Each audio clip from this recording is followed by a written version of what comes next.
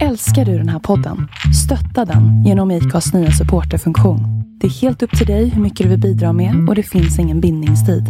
Klicka på länken i poddbeskrivningen för att visa din uppskattning och stötta podden.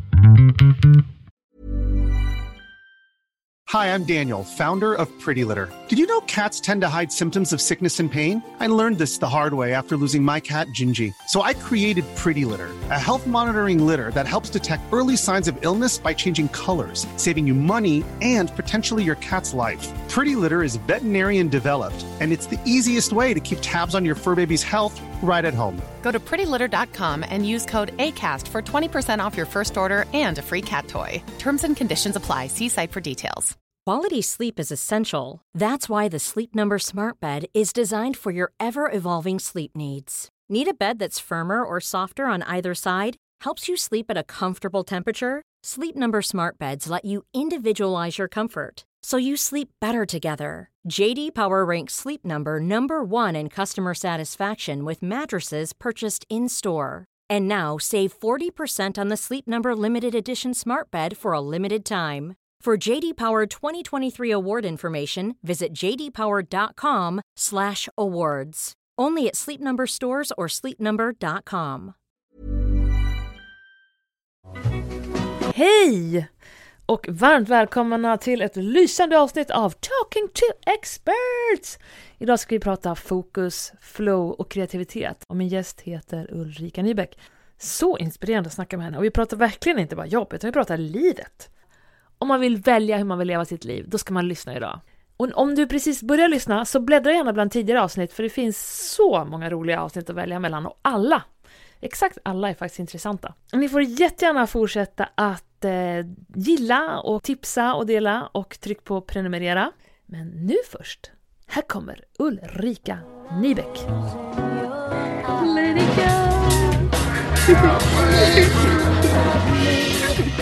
Mikrofon. Man får det. Och även om man garvar ashögt så kan man vara nära. Om man garvar ashögt så kan man ju vrida upp huvudet i taket. Nu kör vi Ulrika Nybeck. Vi har känt varandra sen vi var millimeter höga. Sen vi var 5-6. Embryo. Och vi har följt varandra genom livet. Och du är en av mina absolut mest inspirerande vänner. Det är så mycket du har lärt mig. Och så många kloka tankar som du har planterat i mitt huvud. Varsågod. Kul! Och idag ska ju du lära mig om kreativitet och flow, har du lovat. Men du kan ju allt om kreativitet. Jag kan väl ganska mycket om kreativitet i och för sig. Men det är någonting som du ska lära mig som jag inte vet, hur som helst. Yes. Du jobbar ju som föreläsare och presenterar dig själv, får vi höra? Ja. De senaste 25 åren så har jag jobbat med kommunikation i alla möjliga former. Som journalist, redaktör med rörlig bild. De senaste 7 åren så har jag föreläst om storytelling och affärsdrivande kommunikation. Och nu de senaste månaderna och från och med augusti så kommer jag köra en ny föreläsning som handlar om fokus och flow och kreativitet. Ja, fokus, flow, kreativitet och mindset. Hur man kan få det viktigaste gjort och samtidigt ha jäkligt roligt. Så jag är ju pepp och taggad här för att du ska give me something. Var börjar vi? Var börjar man när man tänker på detta? Får vi ta dig som exempel rakt av? Vi kan väl ta mig som exempel. Vi tar det rakt av. Eftersom jag har den så äran att jag känner dig så tar jag dig som exempel. Och då tänker jag att fokus flow är ju ett verktyg, men om man backar innan de verktygen bör man ju ha koll på det här att vad är det allra viktigaste för mig? Alltså vilka projekt är allra viktigast? Och i ditt fall så behöver du kanske väga att det här att du har din impuls att dra igång och köra 100 olika grejer per dag. Alltså och sen slimma ner det till... Det är aningen, men ändå. Det ligger någonting i det du säger. Jag överdriver bara för att det ska vara lite effektfullt. Man ska förstå. Ja, men grejen är väl att verkligen vara lite tuff mot sig själv. Så här, vad är allra viktigast? Om det är någonting som jag verkligen vill få ut, bli klar med. Så det är som grunden, valen är grunden för fokus. Och bakom det är ju också det här, mina drivkrafter, mitt varför. Varför du har ju så här superstort hjärta, vill att världen ska bli mer rättvis, i synnerhet för barn till exempel. Så som ett rättspatos. Och det kan ju det hänger ihop med, för mig är det här start with why betyder ju det här passion, drivkraft och att man själv, det är därför man går, ändra hoppar upp ur sängen eller släpar sig upp ur sängen varje morgon för att man har någonting man vill förändra, förbättra.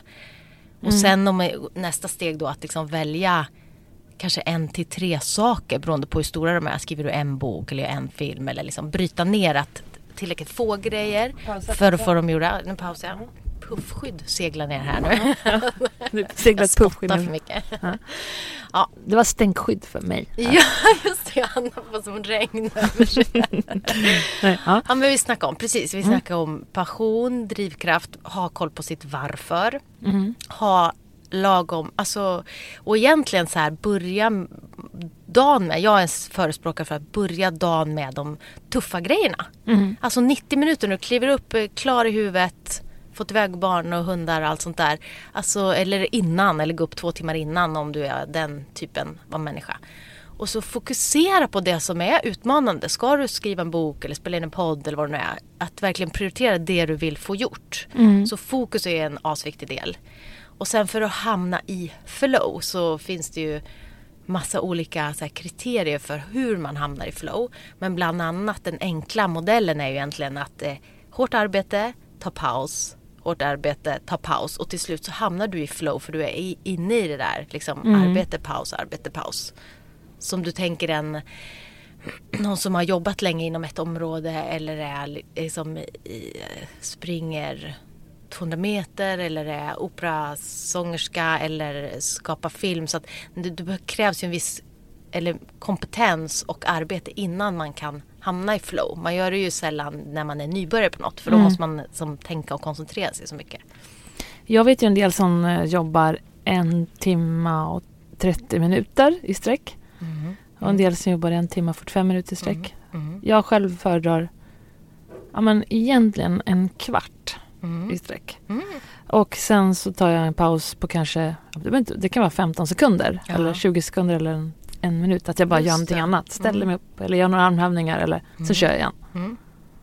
Finns det några regler för, eller några regler? Finns det några rekommendationer för, men det här brukar funka för de flesta? Ja, men det finns det. Och sen så tror jag också att man ska ha koll på sig själv, vad som funkar bäst för en själv. Men om man aldrig har testat exempelvis det som kallas Pomodoro-teknik. Pomodoro tror jag betyder tomat. Men det är i alla fall en så här 25 minuters, att man är superkoncentrerad 25 minuter.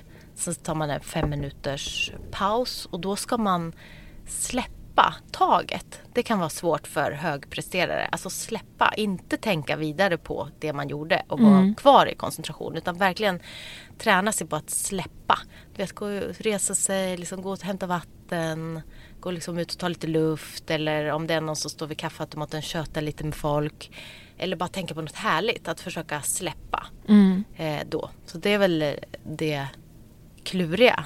Från när jag var 20-ish eller innan så tyckte jag att det bästa som fanns var att vara så här superkoncentrerad, speedad som en Duracell-kanin på ecstasy eller speed eller något som man så här superkoncentrerad, jättehög energi. Det jag inte fattade var att liksom hjärnan är typ som en muskel som behöver pauser. Så jag fattade inte liksom varför kunde jag inte bara köra på i 180 hela tiden. Så jag gjorde det i typ 20 års tid, körde på så i stort sett. Men det får ju sina konsekvenser. Det blir ju som magkatarr, ont i huvudet. Varför har jag ont i huvudet hela tiden? Gud, jag kommer ihåg din fredags ont i huvudet när du jobbade på Ericsson. Ja, kanske att det hade börjat. Nej, då var det kanske magkatarr och det var det nog. Men typ, då åkte jag faktiskt in till akuten med min sambo Fredrik med typ så här. Läkare såg att det typ var små hål i magsäcken. Eller så här, som sa att men det här är därför du har så ont och inte kan äta. Är magkatarr att man har hål i magsäcken? Nej, men magkatarr är ju syran. Nej, men det här var liksom mer än katarren. Så att då fick jag skärpa mig. Men det tog några år innan jag började fatta det här att man behöver ta pauser. Det är okej att vara lite trött och vila och somna mitt på dagen. Och sen när jag lärt mig det så blir man lite mer uthållig och långsiktig. Långsiktigt hållbar. Långsiktigt hållbar. Men det är faktiskt det som är grejen. Att jag tänker väldigt mycket på min hälsa.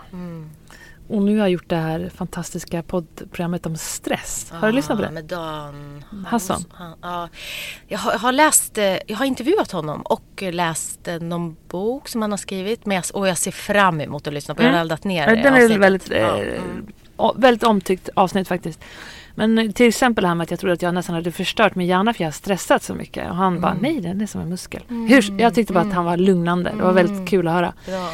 Men när jag tänker på hur jag vill leva mitt liv eller hur jag vill ta hand om min kropp eller min hälsa. Så jag vill såklart ha kreativitet och flow och få mycket gjort. Och jag älskar mitt jobb och mina projekt. Och jag älskar den livsstilen. Men jag vill inte bränna ut mig. Jag har ju också gått in i väggen. Ja, just det. Det har du. Och jag känner som Flera gånger, va? Ja, en gång ordentligt. Då tog det väl i och för sig ett år innan jag kände att jag riktigt var på banan igen. Men det tog ju några veckor innan jag kände mig hyfsat okej. Men sen tog det ett år innan jag kunde titta på nyheterna och sådana saker. Har du gått in i väggen? Nej, det har jag det har inte, vad säger man, så här kliniskt bevisat. Men jag har haft många perioder där jag så här haft ont i huvudet i flera månader i sträck, haft magkatarr. Alltså man kan säga att jag har varit och typ duttat in skallen i väggen några gånger. Men jag har aldrig sjukskrivit mig för utbrändhet. Men jag har insett så här i efterhand att så här, jaha, att vara trött hela tiden och inte ha ork och ont i huvudet. Det är att, ja, så att jag har varit ganska nära. Men jag har någon slags spärr, tror jag, att när jag har varit på vissa typer av jobb som varit extremt krävande och jag har typ gått efter något år eller några år gått och sagt upp mig för jag tyckte förhållandena var för tuffa. Då och det känns som någon sån här spärr att jag vägrar krascha mig helt. Att jag kan krascha mig i stort sett nästan helt. Att jag märker massa symptom så här, som huvudvärk, magkatarr, massa sånt. Men det verkar ha någon skyddsmekanism. Att jag vet att jag har sagt till mig när jag var yngre så här. Jag städar hellre än piskar in mig själv i väggen i det här jobbet. Och då har jag varit väldigt nära. Att jag liksom har släpat mig upp på morgonen och du vet, så här, tagit Alvedon flera stycken varje dag. Och då har jag känt så här, det här har jag väl fattat någonstans inte hållbart. Men de senaste åren så har jag faktiskt mått helt oförskämt jättebra. Men tack vare att jag fattat det här med pauser, meditation. Jag har adopterat en hund som får mig fatta att så här, vi kan bara ligga och chilla och rulla oss i gräset. Kolla här, det går bra. Det är det som är grejen med livet. Så jag har fått perspektiv och blivit äldre kanske. Kanske lite klokare. Maybe. Nej, för det är helt sjukt vad folk jobbar mycket. Ja, fast nu är det inte liksom ens coolt längre. Så det kanske kommer svänga, eller? Ja, hopefully. Men sen finns den här honungseffekten som jag kan ju känna att den har drabbat mig. Att jag tycker att saker och ting är så kul att jag inte kan sluta. Den har säkert drabbat dig också. Ja, gud ja. Ja, absolut. Det var fint. Jag har aldrig hört honungseffekten. Det var ett roligt begrepp, ord. Ja, nej men det finns, men jag menar, men hur som helst, när jag sitter och jobbar då så känner jag att jag inte vill pressa jättelånga dagar. Jag vill inte. Jag vill sticka ut och springa, jag vill vattna blommorna, jag vill gå och hälsa på ungarna på skolan och jag vill, ja, vad jag nu vill göra. Men det är så större anledning när man väl sitter då. Att man har full koncentration, känner jag. Ja, och vet du vad, apropå det du sa, att det är därför som jag har blivit så galet besatt intresserad av flow. För när man hamnar i flow, och man kan träna upp sig själv. Först måste man träna upp sig på att fokusera överhuvudtaget. Och när man blir riktigt bra på att fokusera och du samtidigt är i liksom ett ämne eller någonting som du gör, om det så är fysiskt eller mentalt, så kommer du kunna få längre och längre stunder av flow. Och i flow så kan du bli upp till 500% mer effektiv. Fattar du? Alltså 5 gånger mer. Det finns en McKinsey-studie på, och det finns forskare som har Mihaly, ja, det är jätteklurigt. Vad är en McKinsey-studie? McKinsey-studien är, man intervjuade, jag kommer inte ihåg om det 100 eller 500 chefer, jag kan kolla upp det. Och där man alltså frågade om så här, när får du mycket gjort, och frågorna gick ut på att försöka ringa in flow och fokus. Och då beskriver de själva så här superhögpresterande eller chefer för bolag, stora bolag. De beskriver att när de hamnar i flow så får de, ja, du vet, bli mer kreativa, mer produktiva, få supermycket mer gjort, inlärningen blir effektivare, Och det är det jag tänker, så vill man jobba smart och liksom jobba, du skulle kunna jobba förmiddag bara, men hamnar du mycket i flow så kommer du få mycket, mycket mer gjort än alla andra ändå.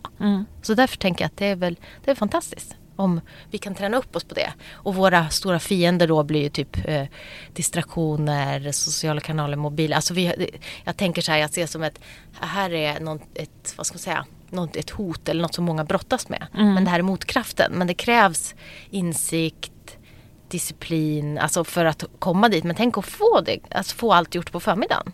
Inte det är gött. Det passar i våra liv att vi vill liksom få mycket gjort. Vi älskar det vi gör. Och så då tänker jag, det är därför jag känner att fler borde veta hur man hamnar i flow och få bara kunna leva mer balanserat. Intressant också att man definierar begreppet flow överhuvudtaget. För det är någonting som man slänger sig med. Men exakt vad är det? Exakt. Och då är det någon som har tagit sig i kragen och tänkt, det här är flow, nu ska jag definiera det. Ja, det finns ju han Mihaly, som den här forskaren som är ungersk-amerikansk, som har forskat, var en av de första inom så här, positiv psykologi. Innan dess så var det ju liksom mycket NLP eller vadå? Nej, inte neurolingvistisk, inte NLP, utan mer att han ville undersöka hela så här vad han blev, så var en av de första, han är född 35 om jag minns rätt. Så en av de första, innan dess var ju psykologin, det var mycket så här trauman och allt som har att göra med alltså negativa konsekvenser. Men han ville vända på det här positiva, att om vi tittar på dem, om vi forskar på dem som mår bra och presterar väl, vad gör de? Alltså, och det är det jag gillar med hela det här synsättet. Så kan man ju välja att se på som livet eller affärsutveckling, vad som helst. Att du kan fokusera på det som inte funkar bara och försöka förändra. Eller du kan också fokusera på så här, vänta, de som nu det går väldigt bra för, vad gör de? Så det blev hela hans life mission, att han hade en massa trauman från andra världskriget och massa spännande grejer. Massa spännande grejer. Ja, men jag tänker så här, men otäcka grejer också, som suttit i typ läger och hemska grejer. Så hans apropå det här med ett starkt varför. Hans varför var ju så, okej, jag har sett så mycket lidande, men vad får människor att må bra och bli lyckliga? Och därför så blir han en pionjär inom det här med positiv psykologi. Okej, men för att jag ska kliva in i tankebanorna utan att kunna så mycket. Till exempel barnuppfostran eller hundar. Så har man ju svängt om man inser att när man belönar det som de gör positivt så blir det mer positiva effekter än att skälla på det som är negativt. Det är lite samma grej. Ja, det alltså, kanske man kan säga. Superförenklat. Ja, men precis. För det den här forskaren gjorde då, med det här långa krångliga namnet som alla kan kolla upp. För han har ägnat sitt liv åt det och ta reda på dels vad får människor må bra, och också så här bryta ner vad är flow. Så han har intervjuat, studerat som högpresterare inom liksom, till exempel schack, inom olika idrotter, inom företagsvärlden. Och så får de beskriva så här, när hamnar du i, dels får man ju definiera det här tillståndet flow, till exempel att tid och rum försvinner, att tiden går snabbare eller saktar ner, att känslan av jag försvinner, egot seglar iväg. Alltså att det spelar ingen roll att du hamnar längre, du är bara inne i flow. Så. Och så finns det en massa kriterier som beskriver så här, exakt tillståndet flow. Och sen så har han intervjuat de här personerna och sagt, okej, när hamnar du i det här, vad krävs för att hamna i det? Så. Och då kan man ju börja bryta ner det för sig själv också, och medarbetare, kollegor, vad det nu kan vara, om man vill oftare hamna i flow. Vad som krävs. Det krävs till exempel att uppgiften inte är för lätt, men inte heller för svår. För blir det för svårt skapar det stress, att du är frustrerad. Bara, hur ska jag lösa det här? Blir det för lätt? Du behöver vara lite utmanad för att hamna i flow.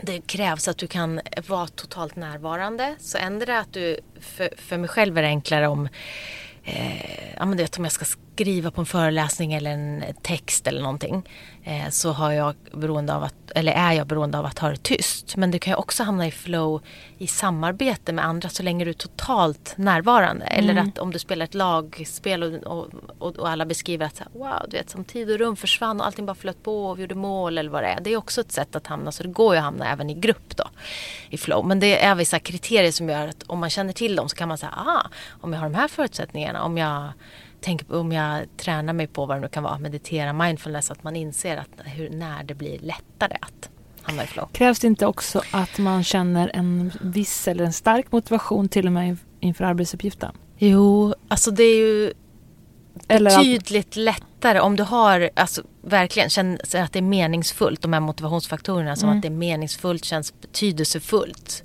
och så. Man intervjuar till exempel som kirurger, men sådana som har starkt driv för, och även man tror ju att alla världsrekord är satta i flow, för att när du är i flow så är det som 5 signalsubstanser som en cocktail som gör att du kan inte ens blanda dig själv om du skulle blanda olika, alltså kemiska substanser.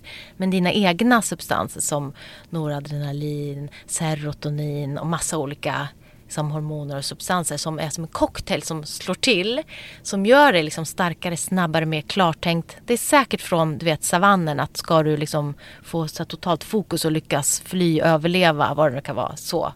Det här har ju inte med skräck att göra, liksom flow. Det är ju snarare att du slappnar av och hamnar i.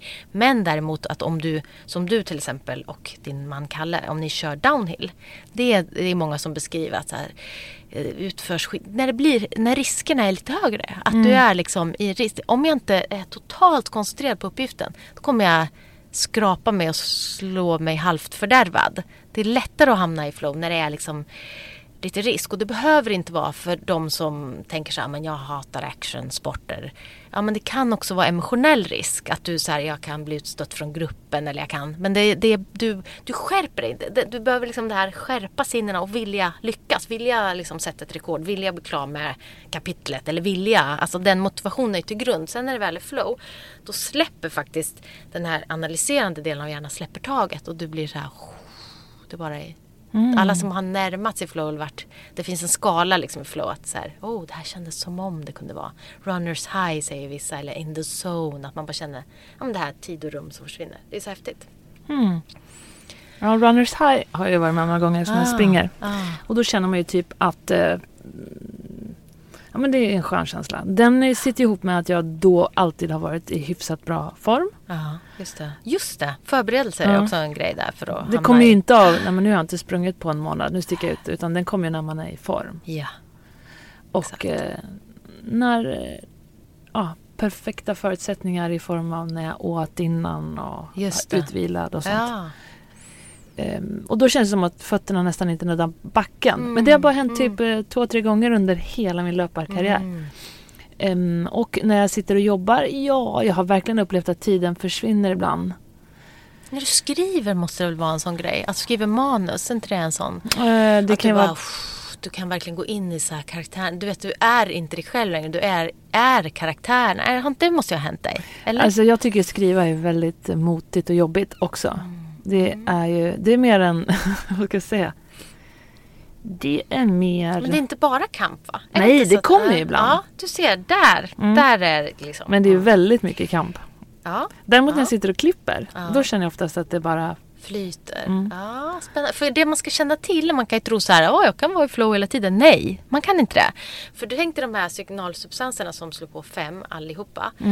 Det är också ett så här aktiverat läge för kroppen. Så du kan vara det som kortare stunder. Men sen det är därför du behöver liksom inse att den här grundmodellen är, först är det liksom ganska hårt arbete som du beskriver, så här, det är hårt arbete att skriva, krävs fokus, koncentration, det är först hårt arbete, sen liksom blir det lättare, men så man måste inse att det kräver att du också går igenom de här arbetsfaserna, sen paus och sen in i arbetsfas igen, och sen kommer de här, vissa av arbetsfaserna kommer glida över i lätt, du vet, är klockan redan, någon går förbi bara, ska du med på lunch? Bara, va? Du vet, den där har ju de flesta bara, va? Är det lunch? Att tiden bara försvann, så att man glider över in i flow ibland. Det har jag tänkt på, det där, mitt flow brukar alltid inträffa när jag typ måste hämta barn eller något sånt där. Och då tänker jag, det kanske är så att då blir jag lite pressad och tiden börjar krympa på arbetsdagen. Yes. Och det kanske triggar igång det. Det är inte liksom slumpen, utan det är mer omständigheterna. Ja, att då har du så här, du börjar titta på klockan så här, du har 30 minuter tills jag ska hämta. Då får du den här, det som lite jag nämnde som en risk, eller att det är begränsningar. Så det är liksom något egentligen som som jag kan skicka med till dig eller andra, att sätta kortare, eftersom man ändå bara kan jobba liksom med arbetsfaspaus, att man sätter så här, okej, nu är det bråttom här med, jag behöver hinna med det här, att man sätter lite press på sig själv för dels får du mer gjort, du blir fokuserad, och sen så är det lättare att glida över in i det här tillståndet när du har ramar. Gör du så? Sätter press på mig själv. Ja, men det vet jag. Ja, gud. Nej, men jag menar, sätter du kortare deadline på en dag och så? Ja, absolut. Det jag kan ju verkligen säga att du är jag blir avundsjuk på din disciplin och hur du är så himla bra på att beta av saker som du ska göra och ha med dig alla bitarna i din dag, vad du ska göra när vi tränar upp till exempel. När vi drar från träningen, då ligger dina grejer som de ska i väskan. Jag är så överpedantisk. I min väska ligger det i jävla röra. Vilket jag förstår också. Sen när du kommer hem så plockar du upp dem. Du vet, du har liksom så här, du har en disciplin och sen är du asskön och soft. Och jag kan tänka mig att du har ditt jobb också. Ja, att du håller koncentrationen där du vill hålla den, om man säger så. Och sen kan du skita i den och ligga runt i gräset eller vad det var, när du vill. Ja, jo, men det har jag funderar på om jag alltid haft det. Jo, men det är jag oftast väldigt bra på. Alltså super. Fan, det har du varit bra på när du var barn, jag tänker efter. Har jag det? Ja. Jag försöker komma ihåg. Johanna minns min barndom bättre, vilket jag tycker är skönt. För jag är själv lite senil. Ja, du hade ju koll. Ja. Så du är nog född med att ha en grundkoll liksom. Kanske, ja. Precis, och jag tror att som jag känner så som jag minns det då, att ju mer så här starkt varför jag har haft i det jag gör, att när jag känner så här, wow, nu har jag deadline här, jag ska föreläsa om 1 månad med det här nya materialet. Då jäklar, men då höjs ju också den här risk att det är säkert också en rädsla att misslyckas som ger mig det. Jag måste sätta tuffa deadlines för mig själv. För det är ju verkligen utmaning med både vara sin egen eller man anställd, att skruva till motivationen ibland när man behöver den, att påverka sin egen motivation och mindset, att det är lätt att bara säga, men det är långt kvar till det här, det är lugnt, men jag tycker att det är roligare att jobba kort och effektivt och få sjukt mycket gjort och sen gå iväg och vara ledig med gott samvete. Så det är nog sådana dagar jag försöker skapa mig, och ibland är det svårt att jag liksom får kämpa med motivationen och bara, men om en timme då får du i alla fall en kaffe och chokladbit. Alltså att bara kämpa så att man känner att man nästan kryper fram. Men alltså, som de flesta som får mycket gjort, som har skrivit många böcker, liksom vi ser som kanske högpresterare, de har liksom ändå som grunddevis här, show up. Gå dit, kör. Vissa dagar kommer du suga och inte få något liksom ur dig, och andra dagar kommer du få verkligen bara hamna i flow hela tiden, eller liksom lättare, inte hela tiden kan man ju inte, det har jag själv sagt, men liksom längre faser av flow, och att du känner bara sjukt mycket gjort jag fick nu liksom. Jag tror ibland att correct me if I'm wrong, men att det finns på något sätt en liten kvot. Alltså man behöver massa dödtid ibland, eller jag behöver till exempel om jag skriver eller om jag, vad vet jag gör. Säg att jag ska bygga om någon grej hemma. Att man tar det lite stegvis tills, förstår du, man bygger upp till det där som man tycker är jobbigt att göra. Ja, just det. Ja, men jag fattar att du laddar för att. Ja, och det känns som att jag behöver den tiden att gå omkring och ladda. Jag skulle önska att jag inte behövde den. För den känns så slösaktig. Ja. Men om du känner att du slarvar bort din mest värdefulla tid. Jag har märkt i alla fall att om jag vill få det mesta, få sjukt mycket gjort bara under en förmiddag. Ja, men det är ju som typ ett mål egentligen. Att liksom få det allra viktigaste gjort mellan kanske 7 och 12 eller 8 och 12 säger vi.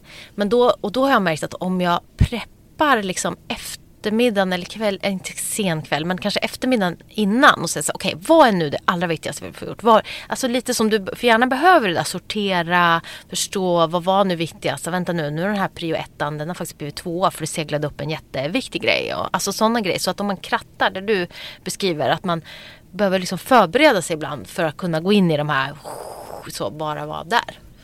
Och det är lite som du sa, man, liksom om du bygger om köket eller vad som helst, att man behöver tid att bara kanske dagdrömma, fundera annat, och sen så behöver man tid där man bara fokuserar på att få det gjort, byggt, klart. Men jag får en känsla av att en del inte behöver den tiden.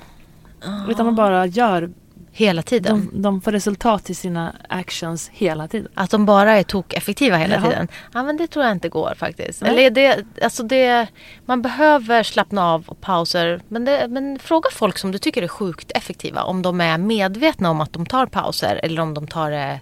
Alltså sådär. För det känns ändå som de jag känner som både presterar extremt väl och får mycket gjort, låter ju så himla, men får de viktigaste sakerna gjorda, alltså som är verkligen betydelsefulla, som de vill få gjorda. Det är ju snarare ett kriterium, inte bara få mycket gjort, det är ju ett konstigt måttstock. Men också de flesta de är ändå medvetna om att så här, men här liksom, och sen det andra tycker jag att få rätt saker gjorda och samtidigt må bra. Det är för mig det ultimata. Att få må bra, ha superkul, liksom vara taggad tillsammans med liksom människor man gillar eller med kollegor eller vad det kan vara. Och sen få liksom rätt saker gjorda. Det är den här kombinationen tycker jag. Inte bara men för att du ska kunna göra det så måste du ha dina liksom, prioriteringar i livet klara för dig. Ja, tycker jag. För att annars så seglar ju hela tiden något annat upp som nummer 1. Gud, ja. Om man till exempel tycker att det viktigaste är att få mycket kvalitetstid med sina barn. Och sen så kommer deadlines på jobbet upp hela tiden. Och bara, nej men jag går och hälsa på barnen på skolan nästa vecka istället. Nej men nästa vecka.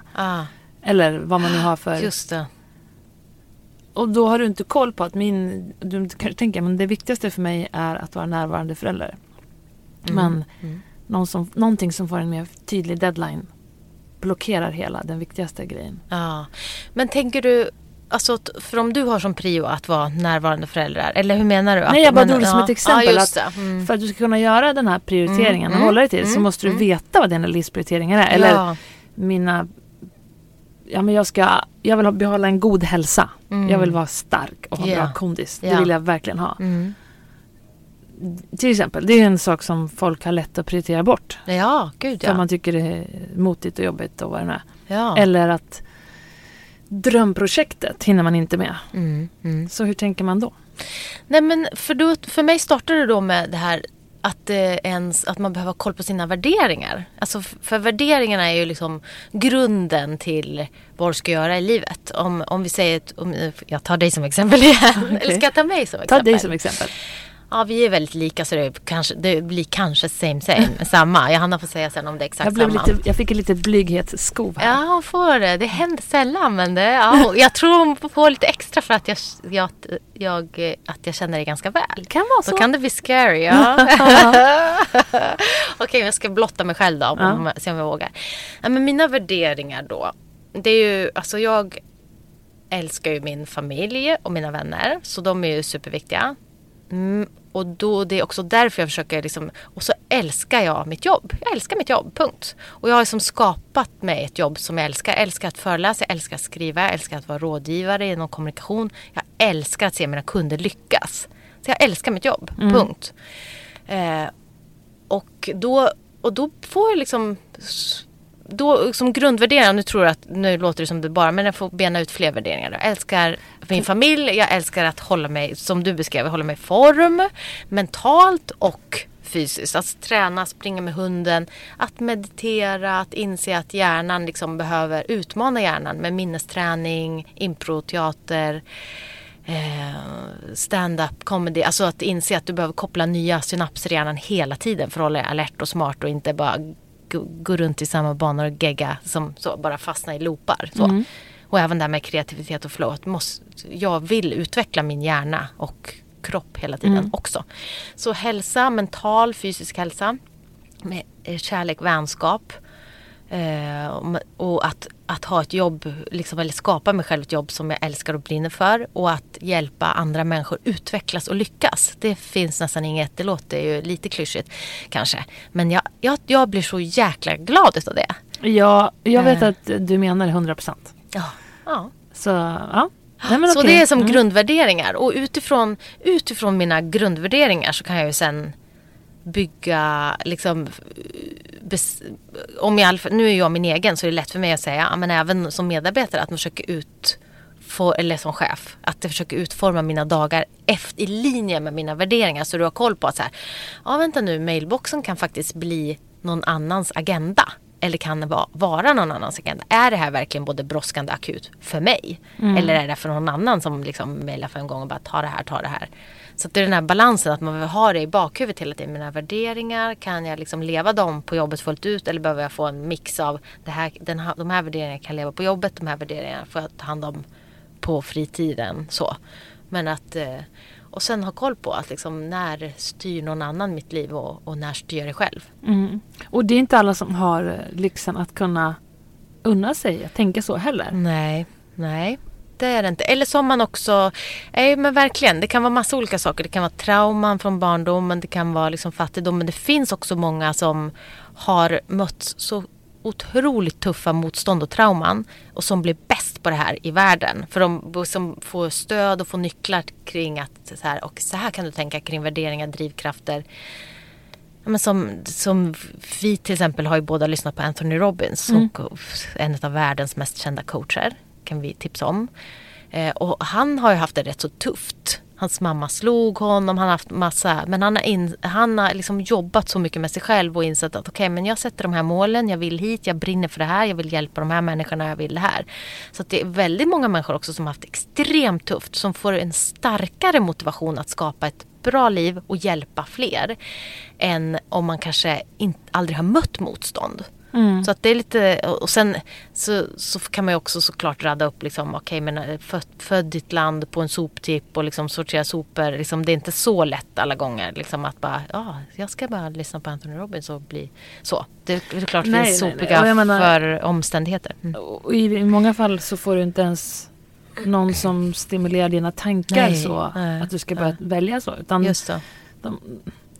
Ja, men det är väldigt lätt att bara åka med som en båt som åker i en flod utan åror och bara låta vattnet ta sig dit man kommer. Ja, precis. Men alla, om man säger, de människor som har haft hyfsat schyssta liksom, uppväxtförhållande och lever i ett land där man är lite mer fri att välja. Alltså både kvinnor och män är fria att välja.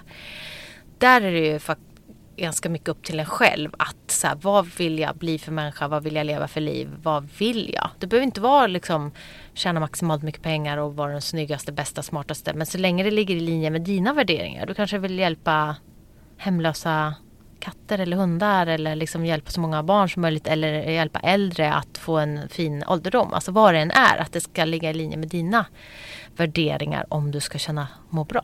Ja, och en del kanske inte har sådana värderingar som spiller över på andra heller, utan de vill spela spel och ha ett bra jobb och tjäna bra pengar. Ja, så kanske, Sen tror jag i och för sig att man blir lyckligare om man känner att man ger. Ja, men jag tror det. Det är nog för de allra flesta. Att man känner att man mår bra om man får så här, Okej, nu har vi våra livsvärderingar klara, säger vi då. Ja, nu sitter de. Vad det nu är. Det är någon som... Antingen de du rabblar upp för dig eller man har själv sina egna. Hur många kan man tänka sig att man ska ha på sin lista? Värderingar? 10? På min är att vara ute i naturen också. Just det. Att typ cykla eller åka skidor eller... Annars blir det inget bra. Nej, eller hur? Att det är viktigt för dig att... precis. Och för mig är till exempel frihet, har jag märkt, en superstark värdering. Att kunna styra liksom min tid, vem jag umgås med, vilka kunder jag jobbar med. Alltså frihet att kunna säga ja och nej. För mig är det så... Alltså frigör så mycket kraft. Så om jag känner mig låst... Att så här, har typ 2-3 chefer som bara, nej det får du inte göra, nej det där var ingen bra idé, nej det funkar inte för mig heller. Alltså så ska jag liksom samarbeta med, jag tycker jag är smidig att samarbeta med, men jag har märkt att frihet är en superviktig värdering för mig. Och som svar på din fråga så är det svårt att säga antal värderingar. Man ska bara känna att när du känner att du mår bra och kan liksom må bra och få liksom känna att det känns meningsfullt att leva, att då är du antagligen, men det är intressant att undersöka liksom, vad är det som ligger bakom. Så här, uppskattar du frihet eller vill du att någon liksom, fattar beslut tillsammans med andra eller vill du bestämma helt själv om ditt liv och, så. Jag gjorde ju för 15 år sedan kanske några filmer åt en ledarskapsorganisation. Det minns jag. Ja. Och då fick vi gå deras kurs. Och en grej som vi fick göra då är att skriva ner våra livsprioriteringar. Du ser. Och just då, eller 15 år sedan, det kan vara 15 år sedan. Då jobbade jag i alla fall alldeles mycket. Och det var en period när jag inte tränade nästan någonting. Jag var aldrig i skogen. Jag gick inte. Jag tycker verkligen om att konsumera kultur och konst på olika sätt. Jag jobbade jättemycket administrativt. Jag kommer inte ihåg vad det var, men jag var liksom inte så kreativ som jag måste vara. Och jag hade inga barn och jag hade inte tid med mina kompisar. Nej. Och då skulle vi göra en sån här livsprioriteringslista. Och då fick man välja mellan jättemånga. De hade listat liksom. Säg att det var typ 200. Oj. Och så skulle vi göra en... Du skulle kunna ringa in liksom, det här känns bra för mig. Så skulle vi välja ut 20. Och sen utav dem skulle vi välja ut 10 stycken. Och det kunde vara allt från att så här, materiell hög standard till pengar, till få vara själv, till att träffa andra, till familj, släkt, vänner, alltså allting. Och jag kommer ihåg när jag gjorde min lista då som landade, till slut hamnade man på 10 stycken och sen skulle man rangordna dem från 1 till 10 vad man ville ha. Och då insåg jag att jag hade ju nästan ingenting på den listan. Det liv jag levde då. Just det. Det var också då jag gick in i väggen och allt det där. Och det har liksom lite följt mig, den där listan, genom åren. Bra. Har du reflekterat över dem då och då sen dess? Eller? Ja, men i och med att jag gjorde den där övningen och så skulle vi spara den där lappen på något ställe där vi tittade på den då och då. Och sen släpade jag väl runt. Jag kanske hade någon filofax eller något där, vad vet jag. Men det lustiga var ju då att om vi gjorde den här övningen under några timmar och man verkligen sitter och fundera och värdera. Och jag inser när jag var klar med den att jag i princip inte hade... det var nästan ingenting på min 10 topplista förutom att jag hade träffat Kalle då och älskade mamma och pappa och mina vänner. Men jag spenderade för lite tid med dem. Det fanns nästan ingenting som matchade. Och jag gick in i väggen. Då var det ganska lätt att se disharmoni. This is not working. Nej, men jag tycker inte alls det låter rätt. För jag tycker det där är ju det viktigaste i livet, tycker jag. Alltså, för har man inte koll på sina värderingar, då är det så lätt att bara bli bitter över livet. För att men det blir det.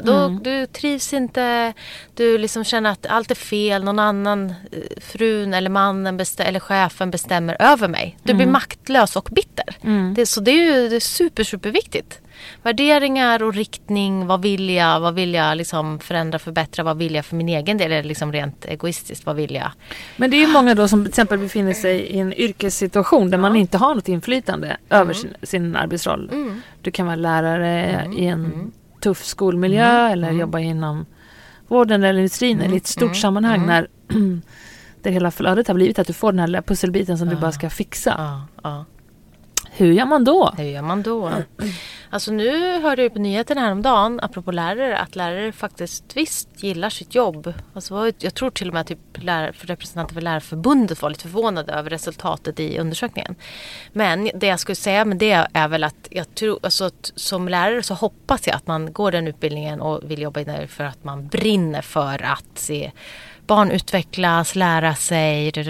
Sen fattar jag ju också att om man har dåliga ledare, alltså dålig rektor, som skapar dåliga förutsättningar eller dåligt klimat, dålig kultur, eller dålig men som inte är utvecklande, gynnsam, stöttande, peppande. Ja, men då tänker jag också om man stannar i lärare då, att då har du ju å andra sidan, eftersom det är sån efterfrågan, då har du möjlighet att söka dig till skolor och ledare som är strålande. Så där är det en sån konkurrensfördel. Men jag förstår, din fråga gällde ju mer att när du då känner dig låst. Eller så att du inte har någon utbildning eller om man, alltid när jag tänker på de här frågorna då kan jag fastna i någon som är ensamstående med 3 barn som är lågutbildad och jobbar till exempel inom vården eller något sånt där. Då kan man ju känna ibland att du har inte 5 minuter över att ens fundera över dina livsprioriteringar. Nej. Hur man ska göra då, tänker du, för att ta sig ur eller för att skapa ett roligare, bättre liv? Ja. Ja visst, för man kan ju känna sig låst och vi säger att du är undersköterska, säger vi då. Det är ju liksom ett verkligen värdefullt yrke. Du hjälper ju jättemånga, men du kanske själv har blivit less på det. Du kanske är less på att du blir trött eller sliten eller inte vet jag. Och sen så kanske du känner dig låst för du har 3 barn och du har amorteringar och vad det kan vara. Så det är ju en sopig situation på så sätt att du känner att shit, jag känner mig helt låst. Jag har inte råd att plugga eller vad det kan vara. Men så där är det väl vad man kan göra är väl att liksom, tänka när man är ledig, liksom ledig nu under sommaren eller ledig liksom helgen, att fundera på vad är det jag verkligen vill och hur kan jag, alltså du vet, komplettera min utbildning eller gå en annan utbildning eller liksom ta mig steg för steg försöka förflytta sig till dit det man vill göra. Jag tänker att det är många som kanske tänker att man måste ta ett sånt stort steg med en gång också. Att göra något radikalt. Ja, men att man tar lite steg med sig själv. 5 minuter per dag. Ja, precis. Ja, och sen också så här att ibland kanske man måste gå till botten. Det finns ju människor som inte har tänkt så mycket kring så här, vad det jag vill egentligen. Då kan man ju börja gå till botten med att liksom ta reda på vad är det jag vill. Så inte nästa steg bara blir något förhastat. Alltså, hur vet man det? Ja, men det är väl så här, jobba med sig själv. Alltså ta reda på så här, vad är mina drivkrafter. Allt ifrån att nu tycker ju många att så här självhjälpsböcker har en dålig klang. Men det finns ju många självhjälpsböcker och poddar av väldigt hög kvalitet, tycker jag. Där man kan få hjälp av de bästa i världen. Och att liksom ställa sig frågor. Vad är meningsfullt för mig? Vad är viktigt för mig? Vad gör mig glad? Vad ger mig energi? Och sen man börjar kartlägga vad det är jag verkligen vill. Och vilka talanger har jag? Vad är jag bra på? När går det lätt för mig? När hamnar jag lätt i fokus och flow? Alltså sådana saker. Och sen därifrån försöka styra om sitt liv så att det blir mer meningsfullt, lustfyllt, roligt, vad man nu vill. Liksom åt det håll man vill. Så ta baby steps. Och välja bort någonting som ska frigöra tid och kraft för att få det man vill ha. Ja, verkligen. För det är också lätt att sätta sig själv i vissa människor kan liksom gnälla och klaga och bli bittra. Men tänk också så här, hur mycket ledig tid har du inte? Måste du då hela tiden liksom fylla det? Och knö in med att åka till, nu tar jag i här nu, men liksom säga att det är någon som försöker döva sin liksom missnöjdhet genom att åka till Ikea, konsumera, åka på semester, bjuda hem folk hela tiden. Och istället för att ta itu med så här, det är kanske jobbigare att titta inåt. Så här, vad är det jag vill egentligen? Så och då är liksom, då får du göra det här jobbet och ta reda på det och bli gladare och nöjdare och lyckligare. Eller så skiter du i det och fortsätter vara bitter. Men it's your choice. Så länge du har liksom lever i, nu säger vi att vi lever i Sverige och har ändå förutsättningar för att skapa ett bra liv. Ja, men då får du faktiskt välja om du ska liksom fylla ditt liv med distraktioner och sånt som får dig att må lite bättre för stunden. Lite som att äta socker. Det är en tuff grej. Ja, men det kan behöva verkligen vara tuff mot sig själv för att må bättre. Alltså många kan ju tro så här att livet är som bäst när det bara går lätt och det är så smidigt och det är bara så roligt. Men det är ändå liksom motgångar och att få kämpa. Det är liksom saker som är viktiga för att höja sin livskvalitet. Så är det. Det rimmar ju väldigt väl, tänker jag, med våran arts utveckling och hela den biten. Att vi är en kämpande art, biologisk art. Ja, vi behöver det. Vi mår bra av det. Alltså vissa är så här, jag ska lägga i min solstol här och dricka drinkar hela semestern. Hur mår du efter det? Alltså att verkligen att faktiskt så här, men som du säger, få kämpa eller ta i eller liksom förbereda dig eller plugga eller ladda inför något eller repa inför något eller springa eller träna eller ta i eller det liksom inte, det ska inte, eller jag personligen tror inte att livet blir meningsfullt om det bara är lätt och behagligt. Det kan det vara, och jag säger heller inte att det ska vara en kamp, men jag tror att för att vi är här liksom för att utveckla oss och lära oss nya grejer. Inte för att ligga i en solstol och dricka parasolldrinkar. Någon gång ibland ska man dricka parasolldrinkar. Absolut. Ja, men det är det här med liksom även återhämtning och fira. Alltså återhämtning och fira, framgång, slappna av, ha härligt. Det är klart. Verkligen. Absolut. Men att bara liksom, jag tror det är ingen som känner igen sig så här, jag mår så bra av att slappna av igen. Utan vi behöver både och andet. Ja, man mår ju så himla bra när man har gjort något, antingen målat klart det här rummet eller det var någon som frågade mig varför jag håller på med såna här jag gör såna här jobbiga lopp. Just det, maraton och men allt möjligt. Ja. Och jag älskar ju att kasta mig ut i okända fysiska alltså utmaningar som jag kanske inte är så bra på heller liksom. Och jag tror att jag gör det för att att känna att jag vågar och känna att jag kan och jag känner mig stark. Men det är så jävla skön känsla efteråt när man har gjort någonting. Och det låter ju också hysteriskt, men I love it. Det är underbart. Och jag minns liksom när vi var barn och du sprang, var någon medelstånd, var 800 meter? Nej, var det inte? Nej, 800 och kanske 1500. Och sen tävlade jag terräng också. Och att du som sprang och när du och typ vann hela tiden. Och det gjorde jag inte, men ja.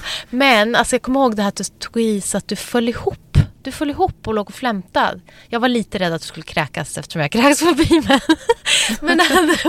Men jag minns att jag och våran kompis Sandra liksom sprang fram och bara trodde typ att du skulle dö. Men tycker inte du att det är svinskönt också när man har kört ett pass och man är helt färdig?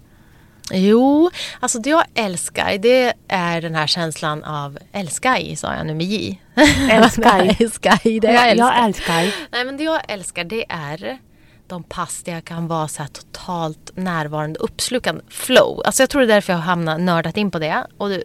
Men det jag menar då, ska försöka beskriva, är att för jag har hållit på med så här hästhoppning, jag har hållit på med mountainbike-cyklar, försöker tänka klättring jättemånga år, bergsklättring, alltså berg, lägga kilar själv, alltså dra den här, om jag inte lägger den här kilen rätt och faller så är det inte bra. Alltså det skulle inte jag våga.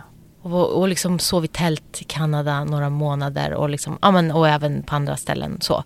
Men, och då tänker jag, när livet är som bäst för mig, då är det när jag är så totalt absorberad av någonting. Då kan det vara bergsklättring, hästhoppning, alltså stakes are high. Ja. Men också det här att stå på en scen inför 500 pers och liksom innan du ska kliva på där att så här, nu gäller det. Alltså det är bra om du inte får en blackout nu och så men nu, alltså jag gillar det där nerverna, eller som när jag har kört live eller så här livesändningar också, att när lampan slår om och det är så här, nu live. Alltså jag älskar det där pirret, och men det är lättare att så här gå in i zonen och bara vara så här totalt närvarande, koncentrerad och bara, nu gäller det. Men det är det som är grejen, tycker jag, med mountainbike till exempel, eller downhill, eller precis den känslan av att när man har gjort under en runda tänker man på någonting annat, för då trillar man, måste koncentrera sig hela tiden. Eller hur? Eller jag har ju sagt flera gånger när podden också, jag höll på med simhopp i 2 år, sämst i Sverige på simhopp. Så roligt. Ja, men det var också så här, jag vet nästan inte varför jag gjorde det, för det var ju så jobbigt. Men jag tror ju så, att utsätta sig för sådana grejer som är så läskiga. Vad ska jag annars göra med mitt liv? Jag beundrar dig för att du... Du då, som kilar... Nej, men jag tänker så här, men jag beundrar dig verkligen för att jag har ju lite svårt för att vara sämst. Ska jag erkänna. Det fick jag öva på, kan jag säga. Jag var så sämst. Det är så bra ju. Det är verkligen, och jag har blivit bättre med åldern, så jag har blivit mer så här... Ja, det spelar roll så här. Men när jag var yngre, man kanske är mer status, prestige, osäker var jag ska utgå från mig säkert när jag var yngre, tror jag. För nu känner jag mer att jag som de här stand-up föreläsare som jag har gått 2 helgkurser med liksom roliga kollegor och vänner och så här. Men att jag, alltså där är ju hela tiden gå upp på scen, testa och liksom upp testa och att våga. Och då kan jag få samma pirr och samma koncentration, den här fokus, flow, inte alltid, men det tvingar mig in i det här. Så nu ska du skriva här, nu får ni 5 minuter på er att skriva det här. Eller. Så upp och riskera, det är faktiskt, det kan ju vara, vissa kan ju också liksom tänka att men det är ju som ett knark, och det är det ju också. Alltså det är lite som knark, för att du får ju de här koncentrationscocktailhormonerna. Men jag tänker, men då knarkar jag hellre så då än att döva mig med andra grejer. Alltså kroppens naturliga, att utsätta sig och få de här kickarna genom att utsätta sig för risk. Alltså jag har ju märkt att jag kan inte göra på annat sätt. För då blir jag uttråkad och då gör jag någonting. Men inte du samma, du vet Men hur menar du då? Att men jag kan inte utsätta mig för grejer. Inte riskera, menar du? Nej. Att du måste ha en risk att... Jag vill ha jag har uppenbarligen tuffa utmaningar i min yrke. Gud, ja. Jag har gift mig med en fullkomlig idiot. Jag skojar bara. Världens bästa. Men jag tycker att... men sen det här med att jag ska börja med nya sporter. Eller om någon säger så här, Johanna, ska du följa med och... Ja, det var en kompis fråga om jag skulle börja på truppgymnastik. Ja, och skulle hon fråga en gång till skulle jag svara ja. Fråga igen vem det nu var. Nej, jag hoppas hon inte lyssnar. Nej, men för att jag kan inte för om jag skulle sitta hemma och bara gå omkring, då skulle jag skulle inte gå omkring hemma, förstår du vad jag menar? Nej. Jag skulle inte befinna mig kvar inomhus och gå omkring och bara ta hand om familjelivet, utan någonting skulle jag göra. Då skulle jag riva en vägg eller göra någonting. Men visst har du blivit bättre på att kanalisera det även när det gäller jobbet? Alltså att, nu skrattar hon här, vill lite coaching i smyg. Ja, men visst har du det, för jag försöker utmana Johanna här att använda det där riskknarkandet kan vi kalla det då, som vi alla tycker jag får använda som så här motivationsfaktor att så. Och då tänker jag, för du är jäkligt modig att hoppa på grejer, och sen så har jag peppat Johanna att hon ska bli ännu modigare vad gäller att till exempel finansiera drömprojekt inom det du verkligen vill ha ut för att det är viktigt för världen, eller hur? Och för din konstnärliga, även ditt konstnärliga utlopp, och för att det faktiskt spelar roll för världen. Absolut. Som de här filmerna om, får jag säga det eller? Nej, jag får inte säga det. Nej, okej, det kommer sen. Det var en cliffhanger. Ja, nej, men det har blivit bättre på. Men jag är lite... Det kunde varit terapi för mig. Men jag kan ju tycka att saker och ting aldrig är tillräckligt bra för att skicka iväg. Ja, men för det är ju en risk såklart. Att säga, nej men nu kanske inte det här är helt perfekt än. Men jag skickar det här ändå. Läs det. Eller... Just det. Jag är ju i min podcast, det tycker jag är jättemodigt. Perfekt finns ju inte, det vet vi ju också alla. Att perfekt inte finns. Det finns inget. Det är en standard som för vem? Vet du vad, faktum är att jag säger emot dig lite grann. Ja, gör det. Do it. Om man jobbar som antingen föreläsare eller konstnär eller skriver böcker eller alla som tittar på det eller alla som upplever det jämför det jämt med det bästa som har producerats inom den genren. Ja. Så det är det som man tävlar emot. Ja, men du kan också, alltså, och då kan jag säga så här, men perfekt finns inte. Nej, det tycker jag verkligen. Men jag tycker att det finns som omsorg och kärlek i arbetet och intention. Det märks när folk verkligen vill, om vi säger en föreläsning nu, att om jag har jobbat med dramaturgin och tänkt igenom här, jag inleder med den här snärten och sen kommer det här, och sen att jag har jobbat med för att min målsättning är att människor ska vara superengagerade, supertaggade, minnas allt jag sagt, och inte bara minnas utan faktiskt gå från liksom tanke, inspiration till handling. Så att jag kan välja att bygga upp föreläsningen så. Men så finns det också studier som visar att om du jämför liksom några inspirerande föreläsare och några och en eller två av dem klantar sig, så är det de som också begår misstag som får liksom bli mer högre rankade av publiken för att man känner igen sig. Ja, man får därför att perfekt är som en fasad som du ser Getty Images, så här bling i tänderna. Alltså du kan inte identifiera dig med perfekt. Det finns inget skav, alltså apropå när vi pratar om konst och så. Det måste finnas någonting där. Alltså det är skillnad, och nu pratar jag inte liksom att vi jämför slarv, att nu gör jag det här, klart, sälj det. Jag jämför inte med slarv och omsorg och kärlek, utan jag tror verkligen på omsorg i liksom att lägga ner sin själ i det man vill nå ut, men att man märker det här passionen bakom. Det finns, jag lägger ner min själ i den här filmen, texten, föreläsningen för att jag vill så här, förändra, förbättra, jag vill själv ha en stolthet över det jag gör. Men sen tycker jag ändå att perfekt finns ändå inte i min värld, utan det finns att jag kanske väljer att fejka, hoppa från en bro. Några blir asförbannade och några blir så här intressant. Man väcker den här debatten om vem får, hur kan vi belysa som depression eller mental sjukdom. Alltså man vill någonting med det. Några kommer hata och bli provocerade. Anna Odell tänker jag. Och några kommer älska det och bara, vänta nu, hur kom det sig att liksom överpsykiatern fick säga så här att kränkande saker mot henne, men hon fick inte förklara varför. Alltså i många intervjuer efteråt så har det blivit diskussion om journalistiken efteråt, att vem får säga vad i det offentliga rummet. Att det var så lätt att racka ner på att hon missbrukar sjukhuset eller de offentliga resurserna. Skattebetalarna fick för att hon låg inne och blev intagen, och så var det så här hysteri kring det, och jag minns att jag själv var arg. Men sen när jag började reflektera över efteråt att så här, vänta nu, hon belyser en superviktig fråga. Hon belyser vem som får ta plats och prata i det offentliga rummet. Och det var på riktigt så att en överläkare, som jag inte behöver nämna namnet på, men säger så här i radio och TV, så att man skulle trycka i henne en spruta med typ något så här som gör henne till en stel vaxstock eller så här. Får han säga, kränkande. Medan hon får knappt inte liksom förklara intentionen med, för att alla var så upprörda på att det var offentliga medel. Så, och där tycker jag så här, vad är perfekt i det? Alltså, utan det är mer så här, vad vill man? Vad vill man väcka för debatt? Vad vill man med det man gör? Det tycker jag är spännande. Men jag förstår vad jag menar, intressant. Bra svar. Tack. perfekt svar. Nej, jag skojar. Perfekt. Det var ett helt perfekt svar.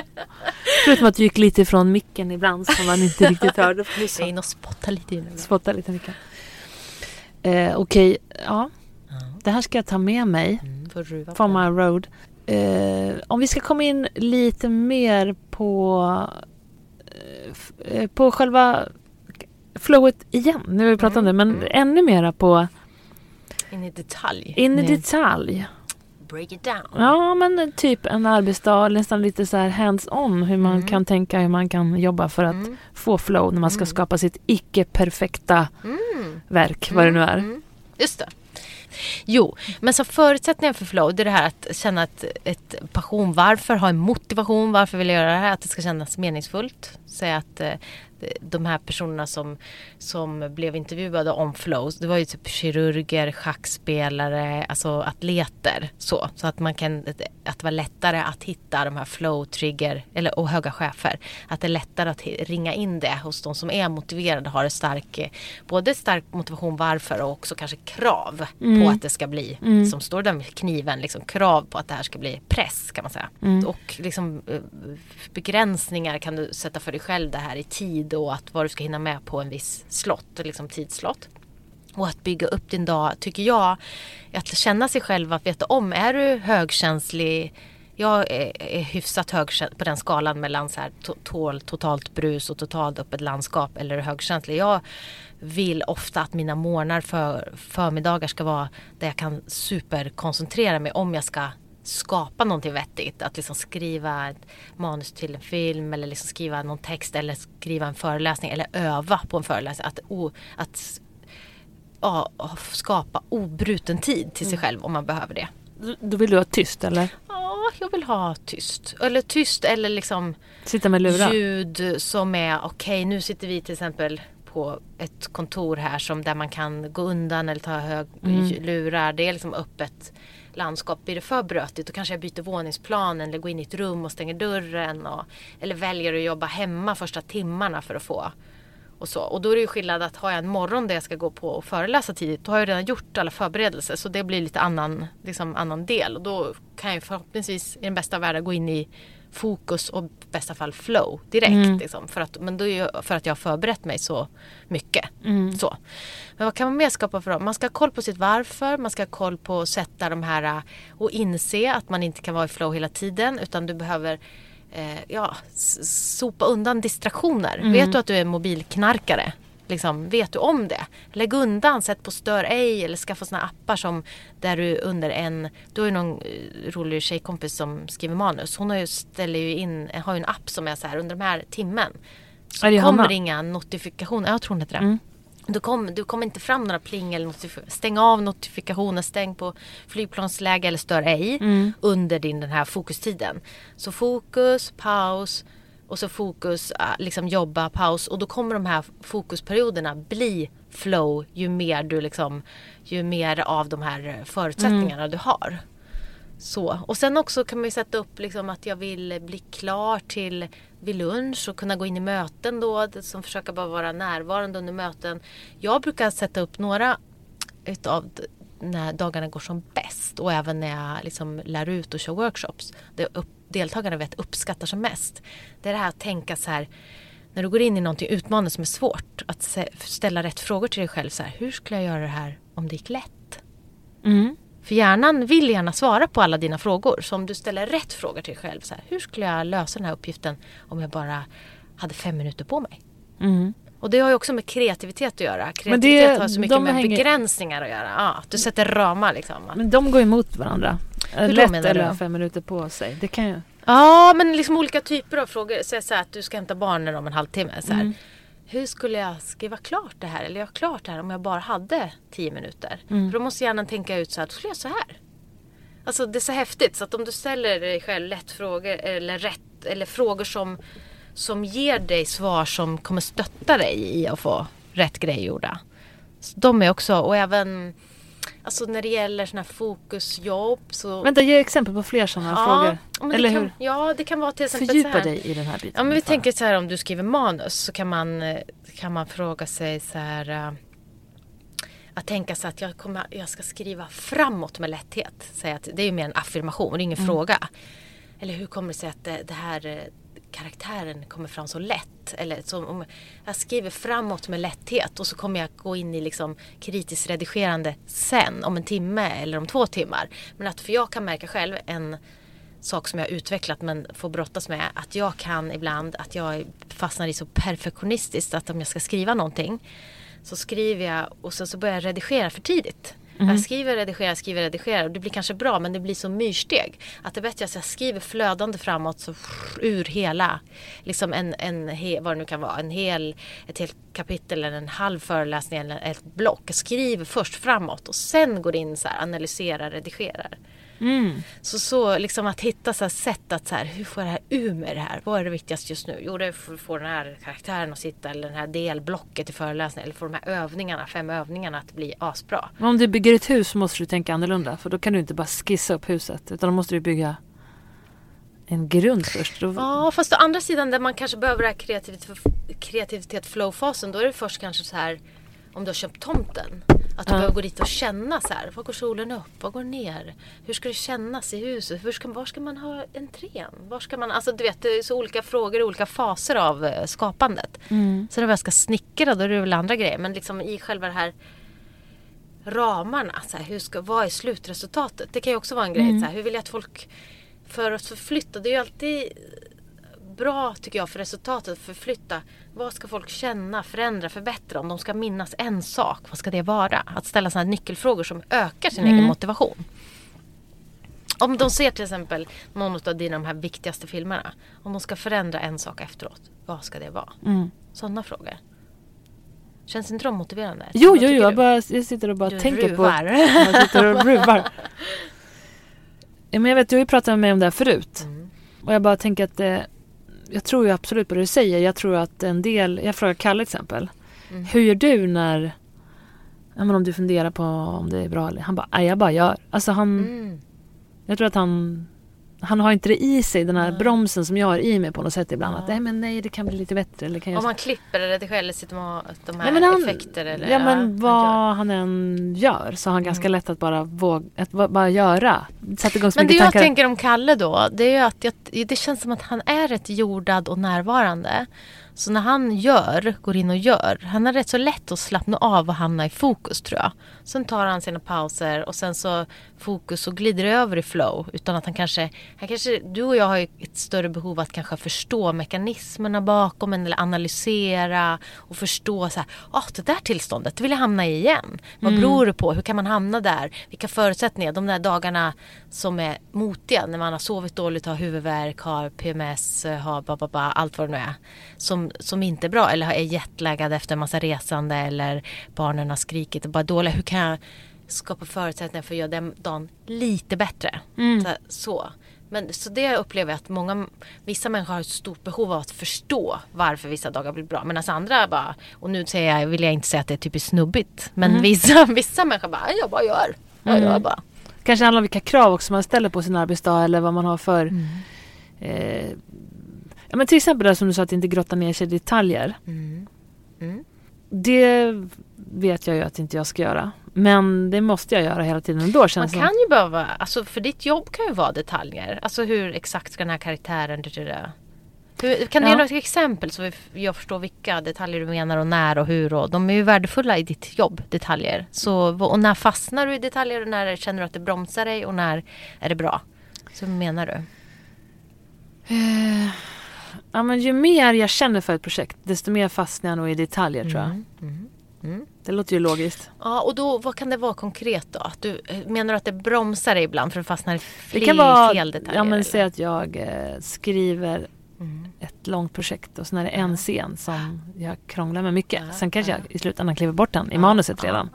Och sen, eller så kan det vara att jag sitter och klipper någonting och lägger för mycket krut på någonting för tidigt. Just det. Men i min kropp känns det som att jag behöver förstå de här detaljerna innan jag kan göra helheten. Fast jag tror inte att det är så ändå. Men jag tror att egentligen skulle jag kunna bara prutta på och göra det klart i grövre drag först. Just det. Jag tror att jag känner kanske så starkt för att jag vill göra de här detaljerna. That could be the problem. Ja. Men då kanske du behöver typ en fråga som så här, för det här mitt drömprojekt framåt, eller bromsar det bara mig just nu? Så att ibland behöver man liksom bara backa upp till helikopterperspektiv. För jag kan ju själv, särskilt när man blir trött och inte har tagit de där pauserna, det är då man börjar, jag själv också, börjar bli värd på, men så redigera, är den här redigeringen verkligen bra eller är den dålig? Alltså den här ändringen i föreläsningen, ger den här något? Eller håller jag på att sabba nu för mig själv? Och då får jag ibland bara, men nu Ulrika, nu får du nog gå ut och köpa en kaffe om jag är i stadsmiljö, eller gå ut i skogen om jag jobbar hemma och bara andas och bara släppa. Och sen har ju nästan alla människor känt det här när man släpper och tar pauserna. Då bara, och verkligen släpper och bara, nu ska jag bara andas och liksom titta på träden eller titta på folk som myllrar förbi eller vad det är. Ja, det här när man släpper, då bara, hjärnan bara, nu vet jag! Då kan det komma fram briljanta grejer. Så det här släppa taget, det är inte att bli mindre produktiv eller mindre effektiv eller mindre kreativ. Tvärtom. För du brukar prata också om att man ska lägga sig med frågor. Ja, somna med. Lägga sig. Eller... somna med frågor. Vad så du menar? Ja. Eller somna in. Ja, gud. Vill du ha närmare micken? Ja, det ska närmare så här. Ska jag bara sitta still nära micken? Ja, det blir bättre ljud då. Jag flödar runt för mycket så hon ger mig lite tecken. Skärp dig så här. Jag ska försöka skärpa mig. Ja. Ja, men om man kan somna med frågor och vakna med frågor. Absolut. För att hjärnan... det finns ju massa forskning på det också, hur hjärnan funkar och vad man tar med in i sömnen. Men att ta med in i sömnen det kan ju vara det här att hur skulle jag lösa det här med lätthet, eller hur skulle jag, vi alla håller på att brottas med stora och små utmaningar hela tiden som kanske verkligen gnager på oss. Säg att någon ska ta en konflikt med en nära släkting eller en kollega till exempel. Ja. Hur ska jag våga säga till här? Nej, jag vågar inte, hon kommer bli så arg och skälla tillbaka mig. Vad kan man göra då? Ja. Just det exempel, men då kan du kanske skicka med fundera ut en fråga som känns bra, men så här att hur kommer det sig att jag gör det här med lätthet, eller hur kommer det sig att jag vågar gå fram och verkligen ta det här, eller boka in en tid där vi kan sätta oss så det inte blir så här ett utbrott i en korridor där alla hör att man skäller, att det blir inte så kanske bra för någon, utan verkligen så här, jag skulle bara vilja snacka med dig om en grej, och så skapa som förutsättningar för att ta den här grejen som skaver. Och sen så skicka med sig så här, hur kommer det här bli lätt och bli liksom en bra lösning? Hur skulle jag göra om det här gick lätt och att det landade riktigt väl och vi blev faktiskt tajtare efteråt och fick mer förtroende för varandra efteråt? Hur skulle jag då? Och då kommer hjärnan leta även under sömnen. Alltså när du sover, leta efter så här. Så hjärnan det här har även liksom hjärnforskare sagt så att så här, att hjärnan är lite som en glad hundvalp. Att om du så här, hur skulle du lösa det här? Så kan man tänka, så tänker jag mycket kring kreativitet också. Att vi är alla kreativa, alla.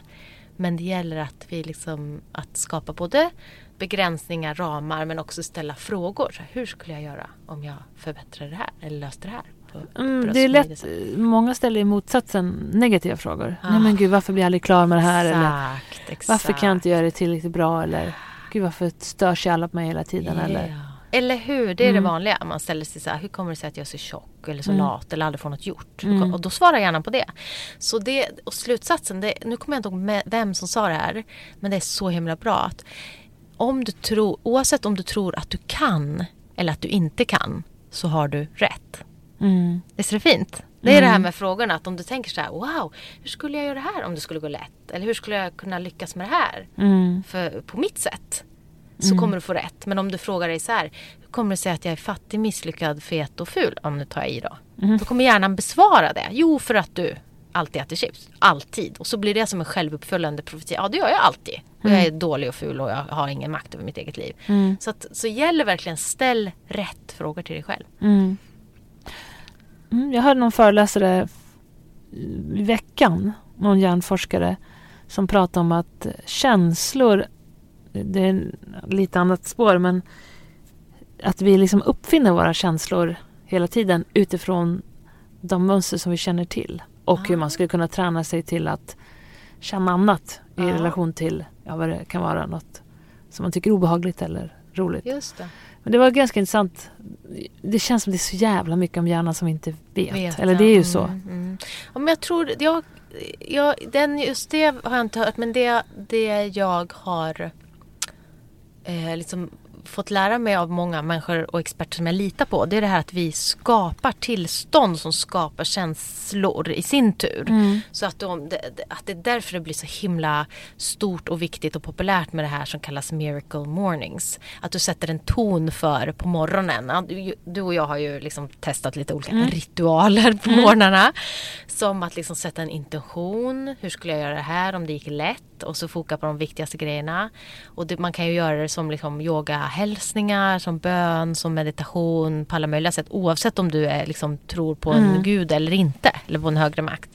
Men att liksom sätta tonen på morgonen. För att hjärnan är också mer mottaglig då. Innan den har blivit liksom belamrad av alla intryck och pling och mejl och möten. Och liksom vad alla vill av en. Så att för mig är liksom morgnarna innan familjen har vaknat, min liksom sambo, son och hund.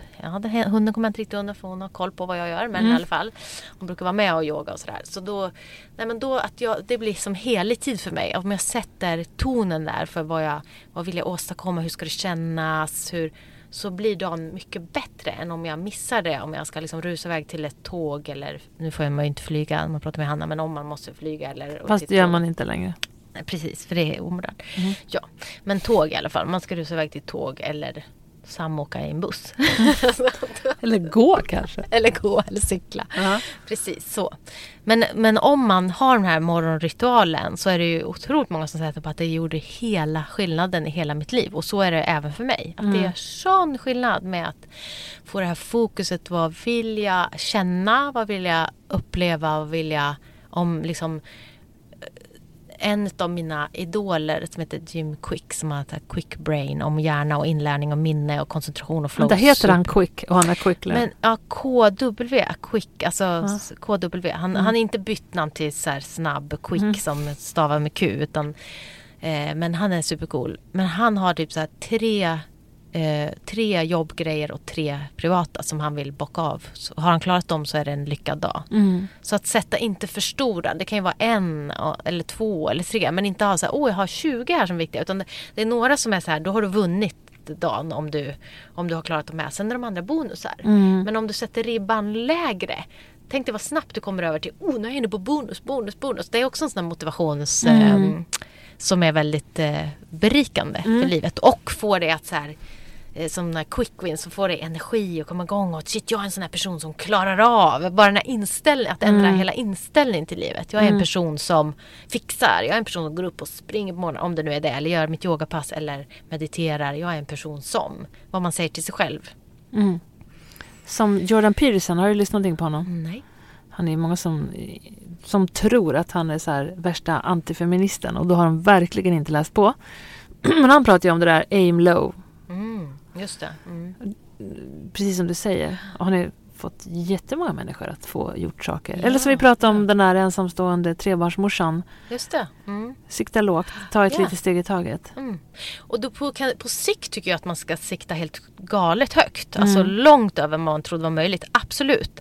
Men de här dagliga för att komma igång, såna här quick wins och sätta låg, de är superviktiga för ens välmående. För att känna så här, kraft, energi, motivation. Men det är de här små grejerna varje dag som blir det här att du överträffar vida ditt långsiktiga mål. Så att hålla isär det här på liksom kort sikt och på lång sikt, och sen också hitta sätt där du visualiserar dina framsteg är ju också helt grymt. Hur då? Ja, men man kan göra på massa olika sätt. Vissa har ju såna här... Vänta, kan du hålla den här tanken medan jag hämtar lite kaffe bara? Ja, vi pausar. Jag måste ändå gå på muggen. Okej, Okej, nu har vi fyllt på lite kaffe här. Vad var vi? Jo, men vi var någonting om att hur man kan visualisera sina framsteg, va? Det var vi inne på. Låt oss köra på det i varje fall. Ja, vi kör på det. Hur man kan visualisera sina framsteg och ha koll på. Den här jävla micken, den är liksom tyngre än stativet. It's very weird. Jag får gå och reklamera. Köra, visualisera sina framgångar. Ja, men där var vi. Eller sina framsteg, va? För att få koll på så här, är jag på väg? Just det, för vi pratade om det här att i vardagen ha så här quick wins och att ha så här saker, 2 eller 3 saker som jag ville klara av yrkesmässigt, jobbdagen. Och kanske 1 till 3 saker som du vill klara privat. Om det så är meditera, jogga, vara närvarande med familjen eller vad det är. Piffa upp sexlivet kanske. Ja, precis. Inte minst. Hotta till det. Då ska vi prata sex här. Ja, Nej, då går vi över det gör vi till inte. Det tar vi bort. Usch. Usch. Nej, precis. Jag kom på att mina föräldrar lyssnar nämligen. Så att mamma och pappa, save by the bell. Vi tog bort det där avslutet. Klipp. Och nu kommer dina föräldrar också att lyssna. Ja, men nu har vi spårat. Nu kör vi. Ja, men det finns massa olika sätt att visualisera framgångar. Och då, vissa väljer ju att ha som köpa ett jättestort... 6-3 gånger i veckan. 6-3 gånger i veckan. 3 gånger per dag till exempel. Och rita bilder av hur ofta. Ja. Förlåt, jag kanske kommer att klippa bort det där. Ja. Kanske. Jag kunde inte hålla mig. Ja. Nu kommer jag snart få Tourettes och börja säga fula ord i Hanna. Mitt i... Kuk. Knulla. Nu skrattar jag Hanna som kiknar. Så jäkla omoget, Ulrika. Omoget, gud. Och Johanna fyller ändå 46 imorgon. Ja, precis. 46, men nu är jag fortfarande... bara så. Jag är bara 45 än så länge. 46, så får man säga kuk. Okej, min stora syster, hon fick säga till när Johanna och jag ballade ut, och sa hon alltså så här, men gud, skärp er. För då fortsatte det här, kan man säga, bara fortsatte eskalerade, och så började jag spela gitarr på halsen, så här, spänna halsscenerna, och så här, och spelade, och då suckade en av mina stora systrar och bara, oh my god. Fast det var också så här att vi rullade små köttbullar av limpmackorna under bordet samtidigt som du spelar på halsscenen. Och min mamma sa till mig så här, nu får du sluta rulla små degköttbullar av APK-limpan. Och då gjorde jag det under bordet i smyg, så såg man mina axlar rörde sig lite, överkroppen gungade lite. Du försökte göra det försiktigt. Jag försökte diskret fortsätta. Och sen den dagen, fortfarande är min stora mattrigger allt som är geggigt. Kladdkaka, chokladfondant. Alltså allt jag kan rulla. Under bordet? Ja, nästan. Min sambo vet ju så här revbensspjäll och så som man inte ska göra när man är vegan. Som du rullar under bordet? Som jag rullar under bordet. Nej, men allt som är geggigt för händerna är liksom, jag vill äta. Nu går det också erotiskt, men liksom, äta med händerna in med dem i sin lin.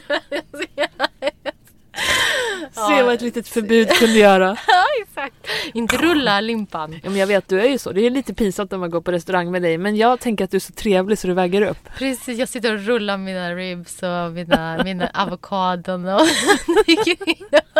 kypan brukar slänga ut mig ibland av den här kypan. Och spela på halsådrorna. Ja, gud, det gör vi nästa gång vi går ut. Då gör vi så här, allt som vi inte får. Det är asbra. Som i Idioterna, du har sett den? Ja. Vad tyckte du om den?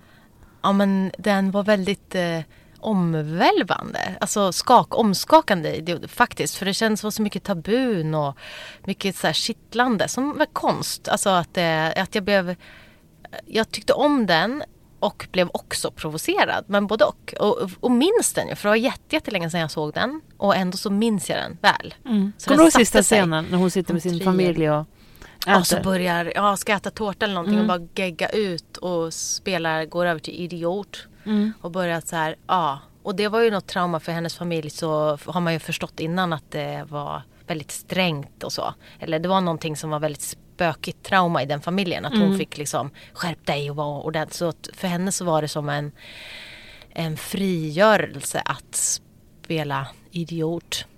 Men jag kommer ihåg att jag inte riktigt då, jag ska titta om den, gör det. Men jag fattar inte riktigt meningen med den, kommer jag ihåg. Jag fattar hela den grejen, att bryta mot alla regler. But why? Men det kanske... Men var inte det något så här kollektiv som de var väldigt emot så här borgerligheten och alla regler och så som man kan lacka ur ibland på att det är så mycket regler i livet, att du ska följa massa regler och vara si och så och duktig och gå till jobbet och sminka dig, hålla dig smal och så bara vara jävligt prestera, få sjukt mycket gjort hela tiden, bli chef, skaffa 3 barn, kör triathlon för Guds skull. Och var liksom, och sen man bara lackar ut på det då och bara tycker att det finaste man kan göra är att lalla. Lalla omkring. Lars-Erik Lappalainen. Ja. Ja, men det var det nog i och för sig. Det är som du säger, den sitter ju kvar. Jag måste titta om den. Man kommer ihåg de där väldigt vågade sexscenen också. Ja, de springer runt nakna och så ballar ur. Alltså det är en lek först att ta av sig alla kläder. Ja, men och att det var ju verkligen kropp och knorr. Det var verkligen kropp och knorr, ja, precis. Ja, precis. Nej, men jag ska titta på den. Han är ju fan ett litet geni, den där von Trier. Ja, det är han. Han är mästare på att provocera. Alltså, och även, det blir men minnesvärt. Sätta igång tankar. Och alla filmer jag sett med honom, ibland är det fruktansvärt jobbigt fysiskt. Så att det drar i kroppen och sliter och bara, jag kan inte säga Breaking the Waves. Ja, Breaking the Waves. Alltså det finns Dogville är väl också inte det. Alltså smärtsamt. Så jäkla häftigt, den där närvaron.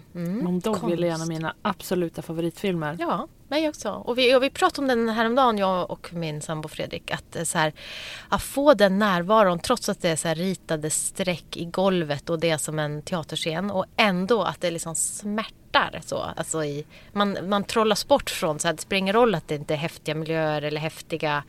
Alltså så här, att man behöver inte effekterna, utan det man behöver är den här närvaron av skådisar och alltså men jag närvaron. känner att de här strecken i golven symboliserade att vi alla vet vad som försiggår, men vi lägger oss inte i. Liksom. Slutet var ju så jävla... Det är lite revansch här för mig. Ja, men jag kände att man såg sig själv då. Jag bara att man kändes bra. Det kändes bra med den hämnden. Och så kände man, jaha, du vill att jag ska se mig själv här. Vilket jag gjorde. Och skämdes lite. Eller skämdes gjorde jag inte. Men jag menar, kom att jag reflekterade över hur primitiva, banala vi människor är. Som hämndbegär, ja. Kommer du ihåg när hon bara, börja med det här barnet. Sen tar den framför... Nu går vi tillbaka. Var var vi? Vi var på... Visualisering. Ja, men precis, att visualisera framsteg, precis, som en motivationsgrej. Vissa tejpar upp liksom stora papper i sovrummet eller så här planscher där de har ritat, här är mitt stora mål, här är småmålen, och kolla nu det här, för att jag har alltså studerat motivationsfaktorer superlänge under jättemånga år. Och då får man lära sig det här att se framsteg på olika sätt. Att man kan rita in att vänta nu har jag nått dit och så har jag nått dit. Att det säger så här, det är lätt att när du jobbar på att du bara har tappat bort det. Men vänta nu, jag förflyttar mig 10 steg. Så att det är viktigt att också backa upp till det här helikopterperspektivet ibland. Eller flyga upp till det här helikopterperspektivet och säga, wow, kolla, jag har kommit halvvägs. Och det är något som är lätt att glömma. Och det är svårt att få den vi lever ju så mycket i våra mobiler. Det är lite svårt att få den översynen eller stora perspektivet i mobilen. Man kan ju ta en bild av sin vision board eller vad man nu har. Och det finns säkert appar som, det kan ju folk skriva i kommentarer och i liksom, när den här podden delas. Att, jo, det finns visst, de här. Men, så att man kan göra på massa olika sätt. Men att faktiskt ha koll på att det ökar motivationen ännu mer. Att överträffa den här stora visionen och målet längre bort. Att så här, kolla, jag har gjort det här, jag har kommit hit, jag har spelat in det här, skrivit manuset, fått finansiera, vad det nu är. Så. Gör du så? Ja, men jag skulle behöva damma av det igen nu, känner jag, när jag pratar om det. Att jag får påminna mig själv. Det är lite som bagarens barn, att man ibland så bara, just det behöver jag nu, särskilt nu när jag kommer ha deadlines under hösten på så här nya föreläsningar. Då behöver jag verkligen så här, kolla, nu har jag gjort det här och kommit hit. Och... Men det kanske att du har nått flera mål som du har satt sedan några år tillbaka. Ja. Till exempel att ha stora välbesökta föreläsningar. Har du kommit till mål? Då kanske du måste sätta nya. Ja, verkligen. Och det är därför jag utmanar mig själv att men nu har jag föreläst om kommunikation och storytelling i 7 års tid. Att det nu blir flow, fokus, kreativitet och mindset och få saker gjorda på ett roligt, lustfyllt, det viktigaste gjort på ett roligt och lustfyllt sätt. Och det är ju ett sätt att när man känner så här, det här är fortfarande fantastiskt roligt, men nu börjar det dags att utmana sig själv, att våga sätta upp nya mål som både känns superlockande men också läskiga är bra. Hur gör man en sån visualiseringsmapp eller bild, eller hur kan man tänka? Ja, att känna sig själv igen, liksom det som funkar för dig. Ska det vara liksom att du som är väldigt, väldigt bra på att liksom rita, teckna, ska det vara bilder? Alltså hjärnan ser ju gärna i bilder och man minns bättre om man gör det som bilder. Så en del ser alla i bilder? Jag vet faktiskt inte om alla. Det jag har lärt mig av så här hjärnexperter är ju att det är därför till exempel vi minns stories så väl. För att vi vill göra om det man kanske inte minns något av mötet förutom att någon drog en story. om någonting. Och då så en sann berättelse om en motgång, säger vi. Och sen en vändning och en upplösning och en snärt. Det minns vi för att det blir som en röd tråd och du hjälper hjärnan att se som en liten film. Och nu kan jag inte ta liksom gift på att 100% av befolkningen alltid ser i bilder. Så då skulle vi behöva intervjua en hjärnforskare om eller så. Men det är väldigt ett väl beprövat minnesteknikknep att göra om det. Även de som ska memorera kortlekar eller så här minnesmästare, de gör om till bilder. Alltså om de ska sifferkombinationer, att varje siffra är en bild. Så, för att minnas. Så just det, så apropå visionboarden som du frågar, hur kan man göra? Man kan ha så att du kan måla upp, vissa sitter och klipper ur grejer ur liksom tidningar och klistrar upp, att du får liksom en bild på något sätt av ditt huvudmål, en bild av delmål, kanske nyckelord, hur ska du känna, när ska du fira, vad ska du göra när det går tungt, vem ska du ringa, vilka blir dina stöttare, att det ha en så bild av att, och sen så kunna rita i liksom med färger eller på något annat sätt, om man gör det digitalt eller analogt eller hur man nu gör, att okej, nu är jag precis i början, det känns fortfarande otroligt taggande och motiverande, nu har jag kommit hit och nu börjar det bli tungt och nu behöver jag ringa någon av mina hjälpare, så att man kan plocka in såna motivationsfaktorer som finns i spel, gamification. Det är de motivationsfaktorerna. Och på så sätt göra att hela processen går lättare. Oftast roligt och härlig. Men det blir ju alltid motgångar. Så hur gör man då när man kommer till det? Och hur kan man lära sig massa motgångar? Okej, och angående motgångar. Många är ju rädda eller stannar vid en motgång. Just det. Istället för att kanske ta den i hand. Eller hur ser du på motgångar? Ja. Och så det beror på vad det är som händer och sådär förstås. Men alltså, man kan ju träna hjärnan på att se så här: oj, nu blev det tungt, nu är det motgång. Men att för ofta när man har kommit ut ur en motgång så inser man, när man har fått lite perspektiv, bara wow, shit, vad vi lärde oss, mycket vad vi utvecklades, det blev en helt ny liksom, tjänst eller produkt, eller jag blev en helt ny människa, eller delar av mig fick liksom bytas ut för att.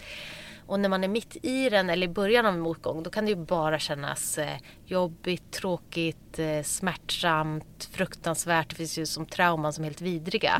Men som man är några år senare, liksom efter terapi och efter att hjärnan har liksom bearbetat och sorterat, så inser man, ja, men som jag till exempel när jag började 7:an, var man 13, blev så här rejält mobbad, rejält. Och det var som hemskt 7:an, 8:an, helt fruktansvärt. Men nu, så här i efterhand, det var länge som jag bara var som ett stort sår. Liksom. Men i efterhand kan jag också se att jag faktiskt fick perspektiv på mig själv och lärde mig grejer om mig själv och om hur jag vill vara som människa.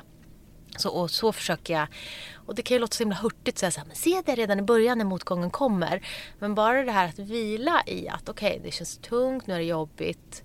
Men att man bara kan vila i ibland att så här, reflektera, liksom, finns det någonting jag kan lära mig redan nu? Kan vi som grupp så här zooma upp eller flyga upp till det här helikopterperspektivet och se, vänta nu, den här motgången kanske blir det som får den här ändra, så kommer vi klara oss och utveckla affären och det går strålande, eller så går vi under, men det är nu det gäller. Att man försöker så här, se att okej, värdet i för förändring, som alla vet går så här rasande snabbt och kommer inte gå långsammare framöver. Så då gäller det att hantera de här, både förändring och motgångar. Ja, och man vet ju inte heller vad resultatet blir av en motgång. Nej. Det kanske inte är att du lyckas med just den här saken, men det kanske är att du ser den här andra grejen och vill gå åt det hållet istället. Just det. En klassiker är ju att några har en dålig relation och den ena vill skilja sig och den som inte vill skilja sig blir helt knäckt. Men sen några år efteråt så bara, fy fan vad skönt det var då. Just det. Men den är den är kanske ganska lätt att ringa in då. Egentligen. Just det, som exempel. Ja, men det är också en sån här exempel på hur fruktansvärt smärtsamt det är mitt i, eller när det börjar, eller hur mycket ångest och hur mycket som liksom man måste igenom mycket smärta. Så. Men det är också det här att försöka se värdet i att om man håller på med mindfulness eller meditation, så tränar man sig på att inte värdera känslorna så mycket. Som när jag var yngre, runt 2025, så älskade jag att känna mig så här glad, taggad, speedad, liksom superkreativ och i flow hela tiden. Och så hatade jag när jag var trött och när jag var liksom arg och när jag var så jag dömde de dåliga känslorna jättehårt. Att jag fick inte vara arg, fick man inte som kvinna, jag fick inte vara sur eller ledsen. Då är man ju som ett barn, får man inte heller vara. Och nu försöker jag tänka mer så här, inte värdera känslorna så hårt. Att jag vet mer av det här att men alla känslor kommer och passerar. Jag kan njuta av de här härliga känslorna. Men att också har jag lärt mig av kloka människor att när det kommer så här att man blir ledsen eller arg eller frustrerad eller har alltså de känslorna. Så det här kan låta liksom futtigt, men det är väldigt klokt att bjuda de känslorna på te. För det blir lite som att bjuda så här, vad är det? Det är någonting som hjärnan, kroppen, själen, hjärtat vill säga dig. Som säger, men hör det här ilskan nu vill jag, och om jag inte ska ta ut den här på sonen, hunden, mannen, så här bara fräsa och skälla och så här, sånt man ångrar för här. Vad är det som ligger bakom så här? Om jag bjuder dig på te, så här, jättearga Ulrika. Vad säger den här arga Ulrika? Så här, då kanske det, om jag sitter och mediterar över det en stund, då kanske kommer fram så här, jag är ledsen för det är ingen som lyssnar på mig, nu var det någon som gjorde det här. Så kommer det fram, om man liksom funderar en stund över. Så att bjuda liksom de här känslorna som man kanske vill fördöma eller trycka undan. Att säga, okej, men den här ledsna Ulrika, vad är det? Eller bara det här diffusa känslan att jag mår inte bra idag, jag bara är inte på spår. Eller jag är irriterad på den här personen. Ja. Och sen kan man inte kanske riktigt sätta ord på varför. Eller man kanske kan sätta ord på varför, men egentligen ligger det hos en själv. Ja, men det där är ju ett otroligt... Jag menar, när du säger det så låter det bekvämt och harmoniskt och skönt i livet i relation till att gå upp i de här känslorna och liksom elda upp sig eller gå ner i känslorna. Just det. Så låter det som en smooth passage. Alltså en bättre passage. Ja, och det är många de som har mediterat super länge och mycket som säger att det är en av de största fördelarna. Att de kan så här, okej, nu kom den här ilskan. Att de har kanske som mål, om de nu är så här, typ A-människor som har mål med allting. Men att jag har som mål att inte låta ilskan som slå rot eller så här, utan jag kan se den komma och så väljer jag släppa taget om den. Så här, den får segla igenom vad där och sen släpper jag. Och sen tränar sig på att kan jag släppa den direkt? Eller kan jag att man menar att det är ett val att du kan välja. Jag vill vara arg. Man vill ju kanske det då. Jag vill vara arg hela dagen. Jag vill vara arg på min sambo för jag vill. Men att man ska se som jag kan faktiskt välja. Så att ta ett djupt andetag och bara släppa och så här, nej, men nu behöver jag min energi till något annat. Jag behöver på riktigt lägga energin, inte på att vara arg och fokusera på hur dumma alla är och orättvist det är, utan bara så. Men det kräver ju lite arbete, men det var ju som vi var inne på att det är ibland liksom fokus och jobb och medvetenhet som krävs för att liksom, ja. Jag har så många kompisar som har börjat meditera regelbundet och som älskar det. Så att jag borde börja göra det. Ja, att du borde börja. Ja. Har du testat eller? Nej, jag har kanske testat 2 gånger när man har varit på någon sorts kurs eller något sånt där. Ja, men det luriga är ju för att hjärnan vill ju ha belöningar hela tiden och vi är så vana vid belöningar hela tiden. Och din hjärna är ju som en godismaskin eftersom du är så kreativ. Ja, men jag gör ju mycket om dagarna, ja, så är det. Verkligen, ja, men du är extremt kreativ. Och då upplever ju många till början att det är tråkigt. Alltså tråkigt att meditera för att du ska så här, där kommer en tanke. Jag släpper den. Eller där och hjärnans jobb är att tänka. Alltså meditera är ju inte att bli blank. Och okej, om man vill bli upplyst då kanske man måste jobba på att bli helt tom på tankar och känslor och allt så. Shit, vad jobbigt. Ja, exakt. Men för oss alla dödliga så handlar ju meditation om att se så här, okej, nu tänkte jag igen men jag släpper taget. Och det tycker jag är en viktig pusselbit, grund till det här sen att är du duktig på att meditera så är det så 1000 gånger lättare att bli fokuserad och sen även hamna i flow. Så att de hänger ihop de här. Men då behöver man ta sig över tröskeln att det faktiskt allt är inte en godismaskin. Och våra digitala uppkopplade liv är lite godismaskiner. Pling och pling. Men gör oss också deprimerade av att det blir som en snabb hit med liksom det är liksom lite adrenalin eller lite härliga hormoner som kickar på. Men sen så bara, men om jag sätter på flygplansläge och mediterar då får jag inte de här snabba hittarna hela tiden. Ja. Hur ofta mediterar du? Jag mediterar varje morgon. Hur länge? Så jag kör ju den här ritualen då med som yoga, meditation. Och den är ungefär en halvtimme. Då gör du yoga typ en kvart och mediterar en kvart? Ja, ungefär så att jag gör yoga kanske 20 minuter och sen är det meditation. Och gör du varje morgon? Ja, varje morgon.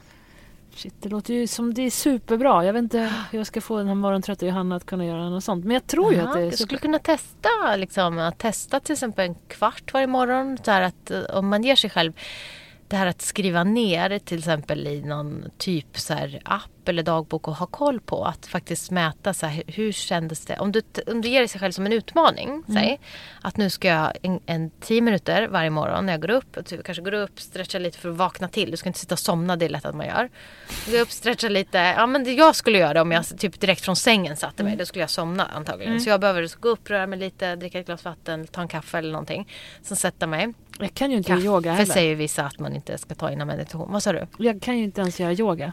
Då tittar man på någon YouTube yoga-video. Ja, vad du vill eller lär dig. Liksom. Men säg att du ska meditera. Jag tycker ju om att liksom, yoga för att väcka mig lite. Och sen för meditation tycker jag är som bäst när du kan vara liksom, känna om du är någorlunda utsövd och liksom harmonisk och liksom när du tänker är du klartänkt. För att, och då kan jag kan behöva lite rörelse och sätta igång lite hormoner och energi i kroppen för att få en så här bra meditationsstund. Så. Och sen så det jag skulle göra om jag aldrig hade testat, det ger mig själv en utmaning att nu gör jag det här i helst en månad liksom, faktiskt. För att nu säger jag inte att man sätter en vana efter en månad. Jag börjar imorgon. Bra, underbart. Ska du köra en kvart eller 10 minuter eller? Yoga och meditation eller? Eller du kan ju välja att bara köra meditation med yoga och meditation. Nej, men jag är ju lite stel i kroppen så jag tror att det skulle vara bra för mig också. Så ta lite en kvart då. Ja. Men då, just det är kanske lite kort, men kör lite rörelse först och så får du igång blodet lite så och sen så mediterar du 10 minuter då. Så rör dig 5 och så mediterar du 10 för att det blir lite för kort annars för att mäta skillnaden tänker jag.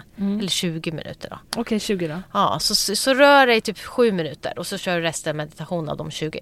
Och då rör jag mig på ett sätt som jag hittar på. Du kan liksom hoppa runt och få liksom blodflöde och stretcha eller kolla lite så här cat cow, du vet såna här olika grejer bara för att få igång blodflödet tänker jag. Det måste inte vara någon perfekt yoga, mer för att få igång livsandarna och energierna. Nu fick jag en bild av mig själv att jag sen ska göra så här fin perfekt yoga som jag sett du gör på bilder till exempel eller man har så här rak rygg och grejer. Oj, jag är jättestel och armbögarna pekar ut där. Jag har sett, man ser vad som i min inte värld funkar. ser det som värsta yogen.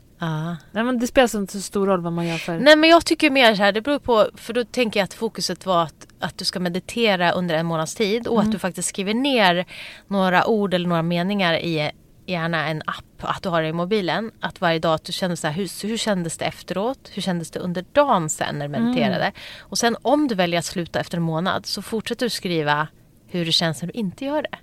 För om du börjar sakna det så kan det vara ett tecken på att så här, wow, jag märker jättestor skillnad till exempel med min sambo Fredrik när han har såna här morgonritualer, han är lite perioder med sånt, men när han går upp och så här mediterar först, kanske gör lite så här styrkeövningar, jag vet inte, mediterar och sen läser, kanske skriver. Det finns ju så här, man kan skriva i flow där man låter liksom bara det undermedvetna så att tala om vad det är man ska skriva. Så, det vet jag flera som gör. Men när han gör det varje morgon, då märker jag jättestor skillnad på hur han är sen under dagen. Han blir mindre grinig, han blir mer fokuserad, mer glad, bättre på att prioritera. Alltså super, det är som en helt annan person. Så att ibland måste jag nästan tvinga mig själv och honom att bara, nej, men nu får vi gå tillbaka till det, annars funkar det inte. Men det låter ju som en anledning god nog för mig att prova. Ja, testa. Och så berätta sen hur det har gått så vi kan följa upp. Du, och när man mediterar då sitter man och man blundar och sitter och jag har gjort det typ 2 gånger men jag kommer knappt ihåg vad det var vi gjorde för det var så länge sedan. Ja, och det finns ju massa olika meditationsformer med olika bakgrunder sådär. Men jag skulle nog rekommendera nu den här första månaden att du väljer en ganska så här enkel, att du till exempel bara ska koncentrera dig på dina andetag eller att du ska tänka så att det ska... Alltså i 10 minuter ska jag bara tänka på hur följa andetagen. Alltså det är för att du ska lägga märke till att när det kommer en tanke så ser du den som ett moln och släpper den. Så att du ska öva dig på att släppa tankar. Att lägga märke till... Så jag ska inte tänka på något speciellt? Nej, du ska ju helst inte... Liksom, nu går det ju inte det då, men du ska helst nå att inte tänka alls, kan man säga. Men, och med det sagt så är det också, så måste man säga samtidigt att det är omöjligt. Så man gör inte fel när man tänker, men det man tränar sig på är att lägga märke till känslor och tankar och sen träna sig på att inte döma dem. Så att du sitter liksom att, och det finns massa olika, du kan välja så appar som till exempel Headspace för att komma igång som har olika, så meditation för kreativitet eller flow eller för vad det kan vara, för massa olika saker. Så att du kan ha någonting att hålla dig i början om du vill ha guidad meditation, eller så kan du göra det helt själv. Och då kan du välja till exempel att följa andetagen eller att bara ha som mål att bara försöka sitta och bara vara. Och när du märker så här, oj nu känner jag mig lite... vad nu är. Nu känner jag mig lite irriterad eller lite glad eller att du, och även, eller oj nu börjar jag tänka, det fick jag ju inte göra, men att du noterar och släpper att det är det som är grejen, för ju bättre man blir på det, då kan man också välja under dagen sen att oj nu blir jag arg, ska jag agera på det eller ska jag välja att bara notera att jag blev arg? Förstår du? Att man blir som en mer klok, behaglig, strategiskt och känslomässigt klok person av att liksom meditation och mindfulness, för du lägger märke till och så dömer du inte, nu blev jag arg igen, jävla skit, utan det är som inte är grejen, utan att nu blir jag arg, och sen under meditationen så väljer du bara släppa, men så kan du senare under dagen säga, varför blir jag så arg just nu? Då kan du ta reda på varför, men under meditationen så, och då kan jag bli mer konkret. Ja, jag blev arg därför att senare under dagen kan du liksom fråga dig själv, hur kommer det sig? För att jag inte hann med det här. Då prioriterar jag att göra det nu. Just det. Eller jag blev arg för att jag ville att mina barn skulle göra så här. Ja, men du kan ju inte bestämma just den här grejen över dina barn, så släpp det. Alltså att man kan bli rationell. Du blir mer medveten och du kan välja så här, vill jag vara en liksom, nu har jag märkt att jag är en mamma som är väldigt arg varje dag. Vad beror det på? Är det för att jag har för mycket att göra? Eller för lite att göra? Eller jag gör fel grejer? Eller jag tillåter mig själv att avbryta hela tiden? Eller tillåter mig själv att bara svara på mejl som är någon annans att göra-lista? Eller liksom... Ja, så kan man ta reda på senare. Men under meditationen så tränar man sig bara på att så här, noting, det här lägga märke till och släppa och inte döma. Det är ju också det buddhistiskt, att inte döma sina känslor, inte döma sina tankar. Och ju mer man mediterar så märker man att man dömer andra människor och deras beteenden mindre. För man förstår att det kan bero på att något som jag inte har koll på. Så jag släpper det. Jag behöver inte gå igång och hitta på en story om varför den här är arg och tro att det är riktat mot mig, utan man bara släpper. Man dömer inte, man bara så. Det är skönare att gå bära på goda, varma, kärleksfulla känslor än arga, irriterande, stressade känslor. Verkligen. Kort sagt så är det värt att testa detta. Ja, nu är jag en nöjd person liksom, men det är klart att jag går och stressar upp mig och irriterar mig på en massa saker ändå. Och hur som helst kan man, det finns ingen övre gräns för ändå hur bra man kan försöka må. Verkligen. Ja visst, och vi alla har ju våra liksom, mål och visioner, så du kanske lägger märke till, vänta nu börjar jag göra det där, men det för mig inte 1 millimeter längre min stora vision och mål, så att man lägger märke till. Men då ska jag tänka på saker som jag gör? För då... Nej, under meditationen nej, där ska du inte tänka alls, utan bara liksom men det kanske välja. Kommer på dagen sen, menar du? Ja, men det jag menar som följden eller så här, effekten av att meditera eller köra mindfulness tycker jag, att du blir mer medveten. Att då, precis som du la märke till att det kommer känsla eller det kommer tanke, jag släpper den. Så under dagen sen när du kanske väljer att analysera, du kanske säger så, vänta nu har jag fastnat i att svara på 10 mejl, men det gör inte den här filmen att den blir klar eller kommer till manus 2 eller får en Kickstarter-kampanj och hoppa igång, eller gör jag det här för att jag distrahera mig själv från att göra det viktiga? Eller vad håller jag på med? Att du blir mer medveten om vad du håller på med. Och då kan du ju fatta kloka beslut. Eller göra kloka val eller fatta mer kloka beslut. Så det är fördelen. Så meditationen, då bara notera, släppa, inte döma. Liksom grunden. Och sen så bara under dagen, sen bara, vad lägger märke till? Nu fick jag det där gjort, vad bra. Men det låter jättespännande. Då ska jag börja med det imorgon. Och då kör jag 7 minuter någon sorts rörelse. Ja, stretcha lite. Ja, stretcha lite yoga, cat cow. Är det bra att sträcka lite? För jag kan vara lite stel på morgonen. Och stretcha och få igång kroppen lite. Och så sätter jag mig i typ 12 minuter då. Och så sitter jag ner i sån här meditationsställning. Och så försöker jag att inte notera mina tankar. That's it. Och så skriver jag ner efteråt. Ja, men precis. Eller i slutet av dagen kan du notera så här, hur blev dagen när du mediterade? Lite så. Hur blev din dag? Kände du någon skillnad och så? För direkt efter kan ju vara svårt. Hur var din meditationsstund? Jag tänker så här, i slutet av dagen att reflektera. Blev den här... Sånt där är jag så svårt att prioritera. Men jag kanske ska försöka göra det. Ja, men gör det i samband med att du... Exakt. Men som rör dig med grejer som du behöver. Du kanske är så här stel i ryggen eller baksida lår. Eller liksom bara behöver tänka att du ska bara få energi och pumpa igång liksom livskrafterna. Och kunna vara mer närvarande och klar när du sitter. Att du ska vakna till. Du kanske tar vatten, jag tar lite kaffe. Det finns ju vissa som säger att det ska man inte göra, men det skiter jag i. Så jag vaknar till och sen så när jag mediterar så vill jag vara så här närvarande, klar. Och så kan det låta dumt, men det är ju egentligen att man når längre och längre perioder där man är tom. Där man har liksom frid. Tom, alltså inga tankar, inga känslor. Och det i sig är ett tillstånd liksom man tränar upp som gör att du kan bli mer närvarande och du kan orka vara fokuserad längre, du kan orka vara, och du kommer ha lättare att hamna i flow. Ja, jag tror att jag har det ganska mycket när jag är ute och springer långt. Ja, det tror jag också. För då kan jag nämligen rensa. Liksom. Jag lyssnar ju aldrig på någonting när jag springer. Och ibland tänker jag att jag ska tänka på något projekt som jag kanske har någon problemlösning. Men det går inte. Nej, och det är bra. Så tänk istället att du unnar dig att släppa. Och det som ska komma till dig då, det kommer komma seglande ändå. Alltså så här som insikt. Får du det ibland när du springer? Det här. Ja, så tänk, det är jättebra att bara släppa och inte liksom mitt mål, lite som meditationen. Att du inga krav då, utan du bara njuter av hur känns det i kroppen, hur känns vinden, hur känns träden. Det är ju så hellre löpträning mindful tycker jag. Men Ulrika, om du skulle ge några, så här, nu är det sommar och folk har tid att städa upp lite i huvudet. Om du skulle ge några konkreta eller dina bästa råd kring att få vrida huvudet åt rätt håll när det gäller fokus, flow och kreativitet. Vad skulle du säga till folk då? Ja, om man vill bli så här bättre på att få det man verkligen vill, nå någon dröm eller få saker gjorda som man säger, här får jag aldrig gjort, få sådana saker gjorda, bli lite bättre på fokus som är första steget innan flow. Och så tycker jag att fokus och flow ska användas för att få nå sina mål lite mer med lätthet och med glädje. Ja, med glädje, precis. Så vad kan man göra då i sommar till exempel? Ja, men det som vi tjötade om alldeles nyss då, så tycker jag att testa meditation eller mindfulness. Nu har jag mest erfarenhet av meditation.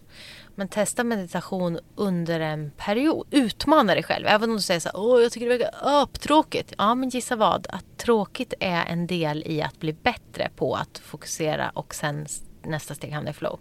Så välj att bli bättre på det eller välj bort det. Men kom inte och gnäll när du inte så.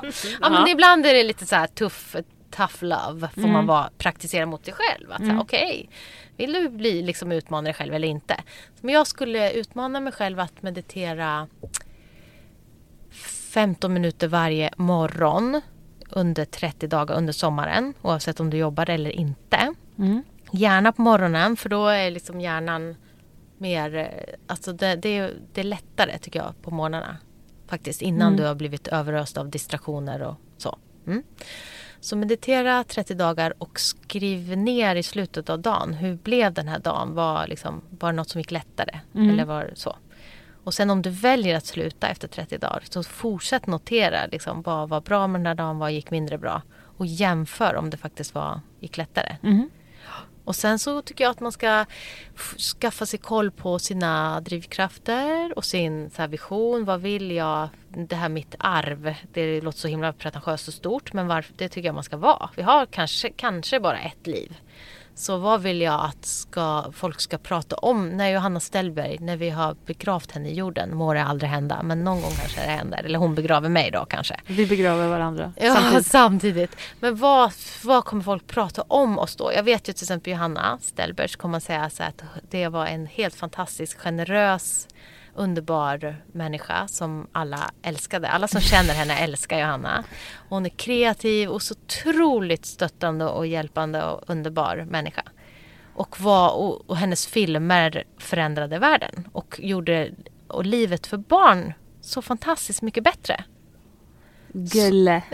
Så om man utgår från det, så det kommer folk prata om Johanna när hon har dött. Så kan man ju backa utifrån det sen. Och så tycker jag att det här med Focus Flow är ett sätt att ta sig igenom motgångar, men också göra livet och nå målen med lätthet och flöde. Så att, så meditera i sommar och ta reda på mer om, liksom lär dig mer om Focus Flow och ta reda på vad du vill att världen ska minnas dig för. Och jobba åt det hållet. Ja.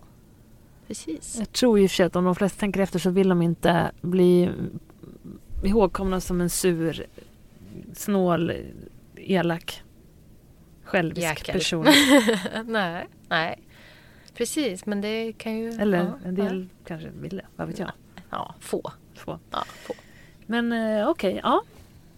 Det är ju väldigt, det låter väldigt enkelt. Och jag ska börja imorgon faktiskt med att meditera. Yeah. Vad ska du i sommar då?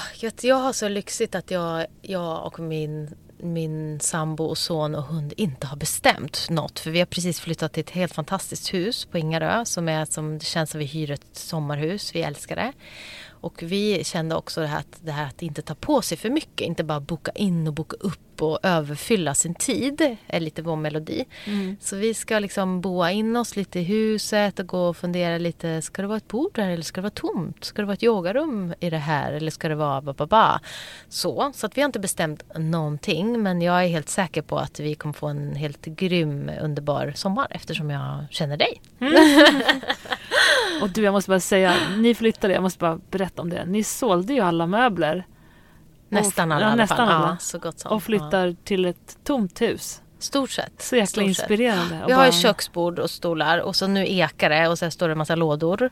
Så jag försöker ju så mycket som jag kan tänka miljömässigt. Så jag har sagt till min sambo, men vi behöver kolla på Blocket först och lite här först. Och så inte bara köpa så här hysteriskt och ha bråttom. Utan nu har vi börjat bjudit in till så här inflyttningsgrejer. Och då bara, vi får väl ha lite flyttkartonger och stå vid. Men det är ändå bara... Och för när jag var yngre, 20, då hade jag aldrig vågat bjuda hem om det inte var perfekt. Aldrig. Jag vet ju det var allt om. Det ska vara som perfekt. Ja, jag upplever inte att du var som en... Nej, men jag kan minnas att jag var mycket mer så att jag kunde som städa ihjäl mig innan folk kom att det skulle vara perfekt. Men nu är jag så här, men det är väl härligt att bara stå där bland lådor och prata och bara se att tallarna vaja utanför och gå upp på trädäck som är lite slitet, men så what? Som jag älskar mina vänner så jag tänker att jag är inte rädd för att de ska tänka att varför har de inget bord? Nej. Men jag tycker bara det känns så himla skönt att liksom inte släppa med en massa grejer. Ja, faktiskt. Ja. Och jag har en plan att jag kanske i sommar, om jag orkar, om jag får lust, om jag så här, tänker att vi ska flytta och göra mig av med alla grejer. Eller hur? Kalle liksom, han kommer bara, jiho! Han kallar mig för hoarder. Det är jag inte. Men han skulle kunna slänga allt. Han skulle kunna slänga allt? Ja, det kanske är som jag och Fredrik då. Så att vi, för min dröm är ju nästan att kunna ha allting i en resväska. Nästan en låda då, typ. Och vara så här fri. För mig är ju att jag har den här drivkraften fri. Så fri från materiella ting. Skönt. Jag är inte riktigt där än. Jag är ingen hoarder, men jag kan verkligen känna mycket för saker. Jag kan känna för en gammal soppskål som min mormors mor hade, även fast jag aldrig använder den. Och en soffa som du älskar. Men det är bara, då ska jag hårda runt, eller så kallar jag mig själv hård. Ska man släppa runt dem hela livet? Nu bor ju ni väldigt mysigt, så att då har du liksom, så länge ni inte ska dra, ni har ju luftigt och fint, ni har ju inte grejer överallt. Vi har inte luftigt och fint, Ulrika. Var det för länge sedan jag var hemma hos dig? Nej då, men vi har ju fan en lägenhet i stan här. Jo, men jag tänker att ni har inte så mycket grejer. Det finns ju de som belamrar med grejer överallt. Så upplever inte jag ert hem ändå. Ja. Ja, Det är nästa podd. Det är en annan podd. Ja. Faktiskt att mina grannar håller på och ska starta en sån podd kring att rensa och så här. Så de får väl komma, jag får köra med dem. Ulrika, as always, underbart härligt att sitta och snacka med dig. Du ger mig alltid så många nya tankar. Ja, men detsamma. Tack så himla mycket. Och du har lovat att du ska komma tillbaka. Vi ska göra en om hypnos också. Ja, det ska vi. Vi ska gå och hypnotisera oss. Ja. Bli hypnotiserade för att faktiskt ta bort såna här spärrar som vi inte riktigt erkänner för oss själva. Det här när terapi inte gör jobbet. Nu har vi all respekt för terapi, verkligen. Men ibland måste man ner i liksom det här undermedvetna. Vad har jag för spärrar som hindrar mig? Jag tror ju att jag gör allt det. Nu har jag ju lärt mig det här med målvision, fokus, flow, allt. Men vad är det som spökar där under som så? Och därför så är hypnos, anser jag, ett verktyg i lådan som man kan in och klippa av lite rädslor och sånt som hindrar en. Jag har ingen aning. Jag tycker det ska bli otroligt spännande. Jag har ingen aning. Jag vet inte ens om jag tror på det. Utan det ska bli jättekul. Man behöver inte ens tro på det. Det är skönt. Och ändå funkar det. Så det är häftigt. Men du har inte provat det, eller? Jag har testat. Men jag har inte gått så här 100 gånger. Men jag ser jättemycket fram emot att gå till en person som jag känner flera hypnotisörer som är jätteduktiga. Erik Olkiewicz och några till. Så vi ska gå till en av dem. Och så ska vi göra underverk med Hannas spärrar. Och mina du får spärrar. bjussa på dina också. Och mina spärrar, men det återkommer vi till. Yeah. Tills dess, ut och käka glass och drick paraplydrinkar. Får vi svara väl så, Ulrika? Och kava! Ha kul och njuta av sommaren och fira alla framgångar. Fira. Puss, puss. Hej då. Puss. Hej. Tack för att ni har lyssnat. Hoppas ni blev inspirerade. Det blev jag, verkligen. Vad vill man ha gjort den dag man checkar in och går vidare? Men hörni, nästa vecka så kommer Anna Rosling Rönnlund och gästa min podcast. Och då pratar vi fakta såklart. Nu vill jag att alla som jobbar just nu lägger sig ner i slappa läge och skiter att ni har saker att göra. Tar det bara chill istället. Stojar ungarna omkring och har sig. Skiter om också. Måste det diskas, tvättas och lagas mat och sådär. Skiter i också. Ta det bara lugnt nu för nu är fan sommar. Hej hej!